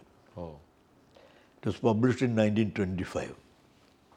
ഗാന്ധിജി ഇന്ത്യൻ പോളിറ്റിക്സിൽ ഇപ്പം നിസ്സഹകരണ പ്രസ്ഥാനം കഴിഞ്ഞു. 1919 നിസ്സഹകരണ പ്രസ്ഥാനം കഴിഞ്ഞു. അതല്ലാതെ അതിൻ്റെ മുമ്പ് കാര്യമായിട്ട് കോൺട്രിബ്യൂഷൻ ഉണ്ട്. ഗാന്ധിൻ്റെ കോൺട്രിബ്യൂഷൻ ഇനിയും വരാനിരിക്കുന്നേ ഉള്ളൂ. ആ കാലഘട്ടത്തിൽ പ്രൊഡിക്റ്റ് ചെയ്തതാണ് റൊമൈൻ റോളണ്ട്. മഹാത്മാ എന്നുള്ളൊരു പുസ്തകമുണ്ട്, അത് ഞാൻ ചെയ്യുന്നുണ്ട്. അത് സൈലൻസിന് വേണ്ടിയാണ് ചെയ്യുന്നത്. പുസ്തക പ്രസാദ സംഘത്തിന് വേണ്ടിയിട്ട് ചെയ്യുന്നുണ്ട്. ഞാൻ ചെയ്ത് തുടങ്ങി. പിന്നെ ആൻഷ്യൻ മാൻ മാതൃഭൂമി പബ്ലിഷ് ചെയ്യാൻ പോകുന്നുണ്ട്. ഇത്രയൊക്കെയാണ് ഇപ്പോഴുള്ള സംഗതി. ഇപ്പോൾ തിരക്കിലാണ് എല്ലായ്പ്പോഴും തിരക്കിലാണ്. അത് നന്നായി. അതുപോലെ തന്നെ അടുത്ത കാലത്തായി നമ്മൾ കണ്ടിട്ടുള്ള വേറെ സംഗതി, ഈ മുസ്ലിം മതവിഭാഗം കമ്മ്യൂണിസത്തിനെതിരായിട്ടുള്ള ഒരു നിലപാടാണ് അവർ പലപ്പോഴും എടുക്കുന്നത്, സംഘടനകൾ. അപ്പോൾ ആ സംഘടന ഇപ്പോൾ അടുത്ത കാലത്ത് നമ്മൾ കണ്ടിട്ടുള്ള ചില പ്രത്യേക കാര്യങ്ങളിൽ വളരെ വ്യക്തമായിട്ട് മിശ്ര വിവാഹത്തിന് എതിരായിട്ടും സ്വതന്ത്ര ലൈംഗികതയ്ക്ക് എതിരായിട്ടുമൊക്കെയുള്ള ചില ക്യാമ്പയിനുകൾ നടക്കുന്നതുണ്ട്. അതിൻ്റെ ഒരു ഉദാഹരണം കോഴിക്കോടും ഉണ്ടായിട്ടുണ്ടെന്നാണ് തോന്നുന്നത്. അപ്പോൾ ഇത്തരം കാര്യങ്ങളിൽ എന്താണ് അത്, എങ്ങോട്ടാണ് നമ്മളെ നയിക്കുന്നത്? രാഷ്ട്രീയമായിട്ടാണ്, അല്ലെങ്കിൽ സാമുദായികമായിട്ട്, അല്ലെങ്കിൽ മതപരമായിട്ട് തന്നെ അതിൻ്റെ പ്രത്യാഘാതങ്ങൾ എന്തൊക്കെയായിരിക്കും? അല്ലെങ്കിൽ മതസംഘടന, വിശേഷിച്ചും മുസ്ലിം മതസംഘടനകൾ സ്വാഭാവികമായിട്ടും ഇതിനൊക്കെ എതിരാണ്. മിശ്രവിവാഹത്തിനെതിരാണ്, സ്വതന്ത്ര ലൈംഗികതയ്ക്ക് അവരെതിരാണ്. അങ്ങനെ മാത്രമേ അവർക്ക് നിലനിൽക്കാൻ കഴിയുള്ളൂ. ഒന്ന് പിന്നെ മതാനുശാസനങ്ങളും അങ്ങനെയുള്ളതാണ്. മതാനുശാസനങ്ങളും ഏകദേശം ഇതിനെയൊക്കെ എതിർക്കുന്ന തരത്തിലുള്ളതാണ്. ഇൻ്റർ കാസ്റ്റ് മാരേജസ് എന്ന് പറയും, കാസ്റ്റല്ല, ഇൻ്റർ റിലീജിയസ് മാരേജസ് ആണ് യഥാർത്ഥത്തിൽ അതിലുള്ളത്. വിവിധ മതങ്ങളിൽപ്പെട്ട ആളുകൾ അന്യോന്യം വിവാഹം ചെയ്യുന്നതിനെ സംബന്ധിച്ചൊക്കെ ചില കോൺസെപ്റ്റുകൾ ഇസ്ലാമിലുണ്ടെന്ന് ഞാൻ വിചാരിക്കുന്നത്. ഇപ്പം ക്രിസ്ത്യൻസുമായിട്ട് ചില കണ്ടീഷൻസിൽ വിവാഹം പാടുണ്ട്, ജൂതന്മാരുമായിട്ട് ചില കണ്ടീഷൻസിൽ വിവാഹം പാടുണ്ട് എന്നൊക്കെയുള്ള ധാരണയുണ്ട്. കൃത്യമായിട്ട് എനിക്കറിയില്ല, അങ്ങനെയാണ്. മറ്റ് മതങ്ങളുമായിട്ടുള്ള വിവാഹം ഇസ്ലാം സാധാരണ രീതിയിൽ അംഗീകരിക്കുന്നില്ല. അതുകൊണ്ട് തന്നെ അവരുടെ അസഹിഷ്ണുത നമുക്ക് മനസ്സിലാക്കാവുന്നേ ഉള്ളൂ. പക്ഷേ അവരുടെ ഒരു കൺസെൻറ്റോടു കൂടിയല്ലല്ലോ പിന്നെ സ്വതന്ത്രമായിട്ട് വിവാഹം ചെയ്യാൻ ആഗ്രഹിക്കുന്ന കപ്പിൾ ഇത് ചെയ്യുന്നത്. പ്രണയമല്ലേ അവർ നയിക്കുന്ന കാര്യം. പ്രണയത്തിനപ്പുറം മറ്റ് അറേഞ്ച്ഡ് മാരേജസ് മറ്റു തരത്തിലുണ്ടാകുന്നത് വളരെ കുറവാണ്. ഈ സത്യത്തിൽ ഈ മിശ്രവിവാഹം എന്ന് പറയുന്ന സങ്കല്പം രാജ്യ താല്പര്യത്തിന് വളരെ പ്രധാനമാണെന്ന് ഞാൻ വിചാരിക്കുന്നത്. രാജ്യ താല്പര്യത്തിന് വളരെ പ്രധാനമാണ്. ഇപ്പം ഇന്നത്തെ ഈ ഇടുങ്ങിയൊരു അന്തരീക്ഷം ഒഴിവാക്കുന്നതിനൊക്കെ ഏറ്റവും എന്തുകൊണ്ടാണ് ഒരു മുസ്ലിം കുടുംബത്തിലേക്ക് ഒരു ഹിന്ദു കുടുംബത്തിൽ നിന്ന് കല്യാണാലോചനയുമായി ചെല്ലാത്തത്? അങ്ങനെ ചെല്ലാൻ എന്തുകൊണ്ടാണ് സ്വാതന്ത്ര്യമില്ലാത്തത്? അത് ആണല്ലോ നമ്മൾ ആലോചിക്കേണ്ടത്. ഒരു മുസ്ലിം കുടുംബത്തിൽ നിന്ന് ഹിന്ദു കുടുംബത്തിലേക്ക് അല്ലെങ്കിൽ ക്രിസ്ത്യൻ കുടുംബത്തിലേക്ക് വിവാഹമാലോചനയുമായി ചെല്ലാൻ എന്തുകൊണ്ട് കഴിയുന്നില്ല? അത് കഴിയേണ്ടതല്ലേ? നമ്മളൊരു secular society, democratic secular society ആണെങ്കിൽ അത് കഴിയേണ്ടതില്ലേ? അത് കഴിയുന്നതിനൊരു അന്തരീക്ഷം ഉണ്ടാക്കിയെടുക്കുകയാണ് വേണ്ടത്. മതസംഘടനകളെ കറക്റ്റ് ചെയ്തിട്ട് നമുക്ക് കഴിയില്ല. മതസംഘടനകളെ ക്രിസ്ത്യാനിറ്റിയും അത് അംഗീകരിക്കില്ല. ക്രിസ്തു മതത്തിലാണ് ഇതിന് കൂടുതൽ നടക്കുന്നത്. ക്രിസ്ത്യൻസിൻ്റെ ഇടയ്ക്ക് ഇൻ്റർ കമ്മ്യൂണിറ്റി മാരേജസ് ധാരാളം നടക്കുന്നുണ്ട്. പക്ഷേ പിന്നെ ഏതെങ്കിലും ഹിന്ദുമത സംഘടന മുസ്ലിം സ്ത്രീകളുമായിട്ടോ മുസ്ലിം പുരുഷന്മാരുമായിട്ടുള്ള വിവാഹത്തിന് അംഗീകരിക്കുന്നുണ്ടോ? അംഗീകരിക്കുന്നില്ല. ഏതെങ്കിലും ക്രൈസ്തവ സംഘടന അങ്ങനെ അംഗീകരിക്കുന്നുണ്ടോ? അവരംഗീകരിക്കുന്നില്ല. മുസ്ലിം സംഘടന അംഗീകരിക്കുന്നില്ല. അത് ആ നിലയ്ക്ക് തന്നെ കാണണം. അതിന് പകരം സൊസൈറ്റിയിൽ സോഷ്യൽ മൂവ്മെൻറ്റ്സിൻ്റെ ഭാഗമായിട്ട്, പൊളിറ്റിക്കൽ മൂവ്മെൻറ്റ്സിൻ്റെ ഭാഗമായിട്ട് പിന്നെ അപൂർവ വിവാഹങ്ങൾ നടക്കുന്നുണ്ട്, ആലോചിച്ച് വിവാഹങ്ങൾ നടക്കുന്നുണ്ട്. അത്യപൂർവമാണ്. പിന്നെ ചിലപ്പോൾ പ്രണയം ഉണ്ടാവും, അല്ലെങ്കിൽ പ്രണയമില്ലാതിരിക്കും. എന്നാലും അപൂർവം ആലോചിച്ചിട്ട് നടക്കുന്നുണ്ട്. ഈ വിവാഹാലോചന, വിവാഹം എന്ന ഇൻസ്റ്റിറ്റ്യൂഷൻ നിലനിൽക്കുന്നിടത്തോളം കാലം ആ നിലക്കുള്ളൊരു ആലോചന നടത്തിയിട്ടുള്ള വിവാഹം നടക്കേണ്ടതല്ലേ? അങ്ങനെ നടത്താൻ നമ്മളെ സമൂഹത്തിന് കഴിയുന്നില്ല എന്നുള്ളതാണ്. ആ ലിമിറ്റേഷൻസ് എങ്ങനെ പരിഹരിക്കാൻ കഴിയുമെന്ന് സോഷ്യൽ ആൻഡ് പൊളിറ്റിക്കൽ മൂവ്മെൻറ്റ്സാണ് ആലോചിക്കേണ്ടത്. ഇത് വെറും പൊളിറ്റിക്സിൽ നിൽക്കുമോ ഈ സംഗതി എന്ന് പറഞ്ഞാൽ? ഇത് വളരെ വ്യക്തമായിട്ട് രണ്ടുപേരും പൊളിറ്റിക്കൽ രാഷ്ട്രീയപരമായ മുതലെടുപ്പിന് വേണ്ടിയിട്ടാണ് ചെയ്യുന്നത്. പക്ഷേ ഒരു തരത്തിൽ നോക്കുമ്പോൾ ഒരു സൈഡിൽ ലവ് ജിഹാദ് എന്ന് പറയുന്ന ഒരു സംഗതിയും മറ്റേ സ്ഥലത്ത് ഒരു മിശ്രവിവാഹത്തിൻ്റെയും ഇതൊക്കെ കൊണ്ടുവരുന്നത് പൊളിറ്റിക്സ് ആണെങ്കിലും ഇത് വരുന്നത് മതത്തിൽ നിന്നാണ് അടിസ്ഥാനപരമായിട്ട്. അപ്പോൾ അതിനെ വെറും പൊളിറ്റിക്സ് മതമുണ്ട് എന്നുള്ളത്, മതത്തിൽ രൂഢമൂലമായിട്ട് നിൽക്കുന്ന ആളുകൾക്ക് ഇതൊന്നും കഴിയില്ല. ഞാൻ വിചാരിക്കുന്നത് മതത്തിൽ 100% മതത്തിനനുസരിച്ച് ജീവിക്കുന്ന ആൾക്ക് ഇതൊന്നും കഴിയില്ല. ഹിന്ദു മതത്തിലായാലും ശരി, ക്രിസ്തു മതത്തിലായാലും ശരി, ഇസ്ലാം മതത്തിലായാലും ശരി, നമ്മുടെ പ്രോമിനൻ്റ് റിലിജിയൻസ് ആൾക്ക്. ഒരുപക്ഷെ ബുദ്ധമതത്തിൽ കഴിയായിരിക്കും. ബുദ്ധമതത്തിൽ ഞാൻ പറഞ്ഞല്ലോ എക്സ്ട്രീംസ് ഇല്ലാത്തൊരു മതമാണ് ബുദ്ധമതം. അതൊന്നും പ്രസക്തമല്ലാത്തതുകൊണ്ട് നമുക്ക് പറയാം. അതിനെക്കുറിച്ച് സംസാരിക്കാൻ മറ്റ് മതങ്ങൾ എക്സ്ട്രീംസ് ഉള്ളതാണ്. ഈ 3 മതങ്ങൾക്കും എക്സ്ട്രീംസ് ഉണ്ട്. ഹിന്ദു മതത്തിലാണെങ്കിൽ ഒരുപാട് എക്സ്ട്രീംസ് ഉണ്ടാവും, ഈ പല ജാതികളുള്ളതുകൊണ്ട്. ഈ മതത്തിനുള്ളിൽ തന്നെ എക്സ്ട്രീംസ് ഉണ്ട്. ഇസ്ലാം മതം വളരെ എക്സ്ട്രീമാണ്. ഞാൻ എക്സ്ട്രീമിസ്റ്റ് എന്നുള്ള നിലക്കല്ല ഞാൻ പറയുന്നത്. ഇസ്ലാം മതത്തിൻ്റെ ഇത്തരം സങ്കല്പങ്ങളിലുള്ള സമീപനം വളരെ എക്സ്ട്രീമാണ്. അതിൻ്റെ അർത്ഥം എല്ലാ മതങ്ങളിലും ഇത്തരം കാര്യങ്ങളുടെ സമീപനം വളരെ എക്സ്ട്രീമാണ്. അതിനെ ഓവർകം ചെയ്യാൻ സോഷ്യൽ മൂവ്മെൻറ്റ് കഴിയണം. നവോത്ഥാന പ്രസ്ഥാനത്തിൻ്റെ ഈ കാലത്തെ വിപുലനങ്ങൾക്ക് കഴിയണം. ഈ കാലത്തെ വിപുലനങ്ങൾക്ക് മാത്രമേ കഴിയുള്ളൂ. അല്ലാതെ നമ്മൾ മതങ്ങളെ മാറ്റിയെടുക്കാൻ നമുക്ക് കഴിയില്ല. എൻ്റെ തോന്നൽ അങ്ങനെയാണ്. മതങ്ങളെ മാറ്റി സ്വതന്ത്ര ലൈംഗികത വേണമെന്ന് ഏതെങ്കിലും മതത്തിന് ആവശ്യപ്പെടാൻ കഴിയും. നമ്മൾ അവരുടെ ഭാഗത്തുനിന്ന് ആലോചിച്ച് നോക്കുക. സ്വതന്ത്ര ലൈംഗികതയെ അംഗീകരിക്കുന്നു എന്നുള്ളൊരു സമീപനം അവർക്ക് ഏറ്റെടുക്കാൻ കഴിയുമോ? കഴിയില്ല. അവർക്ക് അതിൻ്റേതായിട്ടുള്ള പരിമിതികളുണ്ടാവും. എല്ലാവർക്കും പരിമിതികളുണ്ട്. സ്വതന്ത്ര ലൈംഗികത കുടുംബങ്ങൾക്ക് പരിമിതിയില്ലേ? കുടുംബങ്ങൾക്ക് സ്വതന്ത്ര ലൈംഗികതയെ അംഗീകരിക്കാൻ പരിമിതി ഉണ്ടാവും. എന്നാൽ സ്വതന്ത്ര ലൈംഗികത പിന്നെ വളരെ മോശപ്പെട്ട കാര്യമാണെന്ന് പറയാൻ കഴിയില്ല. സ്വതന്ത്ര ലൈംഗികത അതിൻ്റെ എല്ലാ ആരോഗ്യകരമായ സമീപനത്തോടു കൂടിയാണെങ്കിൽ സ്വീകാര്യമായിട്ടൊരു സംഗതിയാണ്. കാരണം വിവാഹം എല്ലാ കാലത്തേക്കുമുള്ളൊരു ഇൻസ്റ്റിറ്റ്യൂഷനാണെന്ന് ഞാൻ വിചാരിക്കുന്നില്ല. വിവാഹം എല്ലാ കാലത്തേക്കും തുടരുമെന്നും വിചാരിക്കുന്നില്ല. വിവാഹം എല്ലാ കാലത്തും ഉണ്ടായിരുന്നില്ല. അത് സോഷ്യൽ ഡെവലപ്മെൻറ്റിൻ്റെ സോഷ്യൽ ഫോർമേഷൻ്റെ ഒരു പ്രത്യേക കാലഘട്ടത്തിൽ വിവിധ സമൂഹങ്ങളുടെ കാലം പോലെയായിരിക്കും ഡെവലപ്പ് ചെയ്ത് വന്നിട്ടുള്ളതാണ്. അതല്ലാതെ വിവാഹം ആദ്യം മുതൽക്ക് തന്നെ ഉണ്ടായി. ഈ ആദം നബി അവോമ ബീവീനെ കല്യാണം കഴിച്ചു എന്ന് പറയുന്ന തരത്തിൽ ഉള്ളൊരു വിശ്വാസത്തിലേക്ക് നമ്മൾ പോകേണ്ടി വരും. സോഷ്യൽ എവല്യൂഷനിൽ വിശ്വസിക്കുന്ന ആൾക്ക് പറ്റില്ല. ഇപ്പം രാഹുൽ സങ്കീർത്തിയായൻ്റെ ഒരു പുസ്തകമുണ്ട്, ഫ്രം വോൾഗ ടു ഗംഗ. വായിച്ചിട്ടുണ്ടോ? അതിലുണ്ട് പിന്നെ അമ്മയും മകനും ഒരേ പുരുഷനെ ആഗ്രഹിക്കുന്നതിൻ്റെ രംഗങ്ങളൊക്കെ ഉണ്ടായില്ലേ? There was no marriage. Nisha എന്നു പേരുള്ള അമ്മ, നിശ എന്ന് പറഞ്ഞാൽ രാത്രിയാണ്, ഫേഡിങ് ആണ്. ദിവ എന്ന് പറയുന്ന മകൾ, അങ്ങനെ ദിവ എന്ന് പറഞ്ഞാൽ പകൽ വരാനിരിക്കുന്ന വെളിച്ചത്തിൻ്റെയൊക്കെ ഇതാണ്. ആ നിലയ്ക്ക് രാഹുൽ സങ്കീർത്തിയാൻ അന്നേ കാണുന്നത് അത് പഴയ കാലത്തിനെ പറ്റിയാണ്. പ്രീ ഹിസ്റ്റോറിക് പീരീഡിലുള്ള കാര്യത്തിനെ സംബന്ധിച്ചാണ് ആ പറയുന്നത്. ആ സങ്കല്പത്തിൽ നിന്നാണ് വിവാഹം എന്ന് പറയുന്ന സങ്കല്പത്തിലേക്ക് വന്നത്. അത് ആ നിലയ്ക്ക് ഒരു ഡെവലപ്മെൻ്റ് ആയിരുന്നു. ഈ ഇൻസ്റ്റിറ്റ്യൂഷൻ ക്രമത്തിൽ ഫെയ്ഡ് ചെയ്യുന്നതും ഡെവലപ്മെൻ്റ് ആയിരിക്കും എന്നാണ് ഞാൻ വിചാരിക്കുന്നത്, ഹിസ്റ്റോറിക്കൽ എവല്യൂഷൻ്റെ ഒരു സമീപനത്തിന്. അതല്ലാതെ പിന്നെ ഈ മതസംഘടനകളുടെ മനോഭാവം മാറ്റിയിട്ട് ഇതൊന്നും പ്രാവർത്തികമാക്കാൻ സമൂഹത്തിൽ കഴിയുമെന്ന് ഞാൻ വിചാരിക്കുന്നില്ല. ഈ പറഞ്ഞ ഒരു സംഗതിയും ഇപ്പം പണ്ട് പറയില്ല, ആണും പെണ്ണും കെട്ടവൻ എന്ന് നമ്മൾ പറയുന്നത് തെറ്റാണ്. മുമ്പും തെറ്റാണ്, പക്ഷേ മുമ്പത് ഒരു നല്ല ശക്തമായ യൂസേജാണ്. ഇന്ന് നമ്മൾ പറയുന്നത് തീർച്ചയായിട്ടും തെറ്റാണ്. കാരണം ആ നിലക്കുള്ളൊരു അവബോധം സമൂഹത്തിൽ കടന്നു വന്നു കഴിഞ്ഞു. എൻ്റെ ചെറുപ്പത്തിലൊക്കെ പറയാം, എൻ്റെ ചെറുപ്പമല്ല, ഒരു 10-20 കൊല്ലം മുമ്പ് സുഖമായിട്ട് പറയാമല്ലോ. അതിപ്പം മാറിയല്ലോ. അങ്ങനെ ചേഞ്ചസ് വിൽ ടേക്ക് പ്ലേസ്. മാറ്റങ്ങൾ ഇങ്ങനെ പരിവർത്തനങ്ങൾ ഉണ്ടായിക്കൊണ്ടിരിക്കും. അതിനെ തടയാൻ കഴിയില്ല.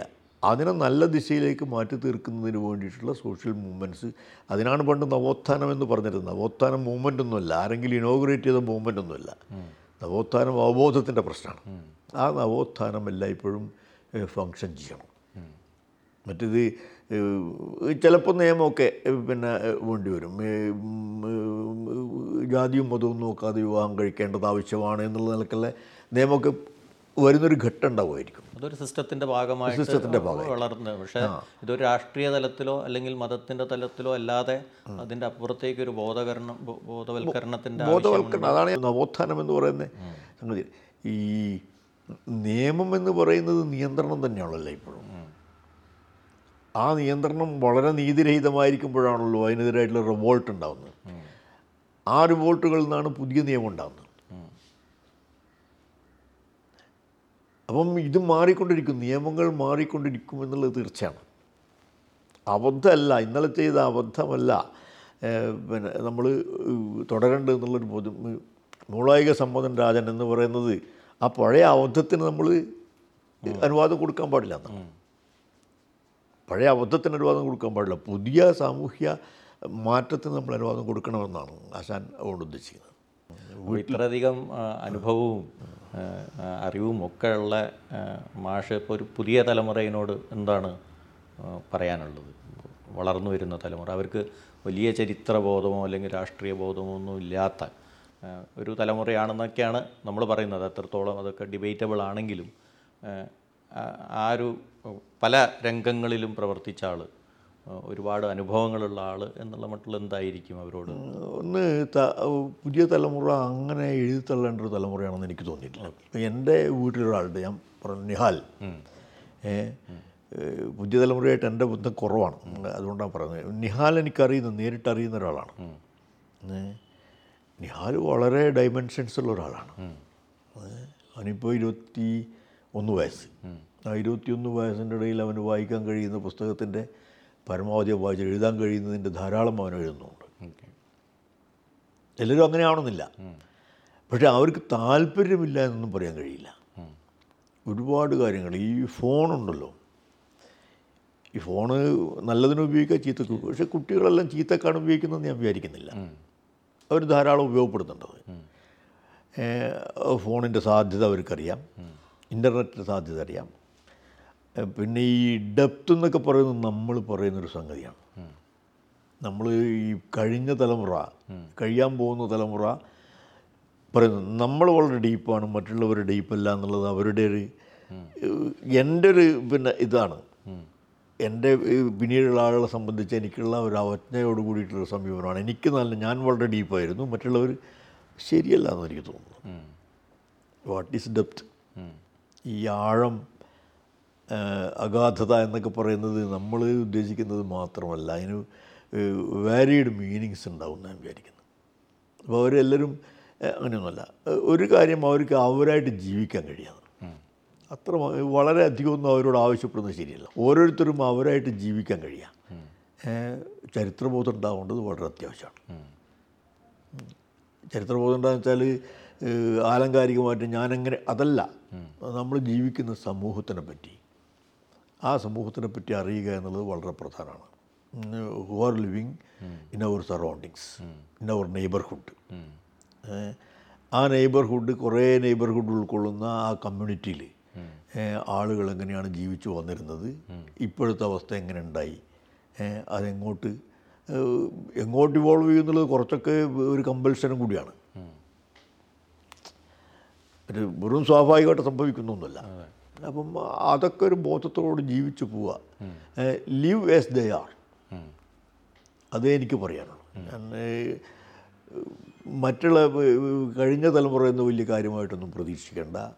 മറ്റതിനെപ്പറ്റി ഒരു ബോധറേഷൻ നല്ലതാണ്, ഇനി വരാനിരിക്കുന്ന തലമുറയെ പറ്റി. അതിന് അവനവനായിട്ട് ജീവിക്കുക, അവളവളായിട്ട് ജീവിക്കുക. നിങ്ങൾ കേൾക്കുന്നത് ട്രൂ കോപ്പി തിങ്ക് പോഡ്കാസ്റ്റ്. കേട്ടിട്ടില്ലാത്ത ആഖ്യാനങ്ങൾ.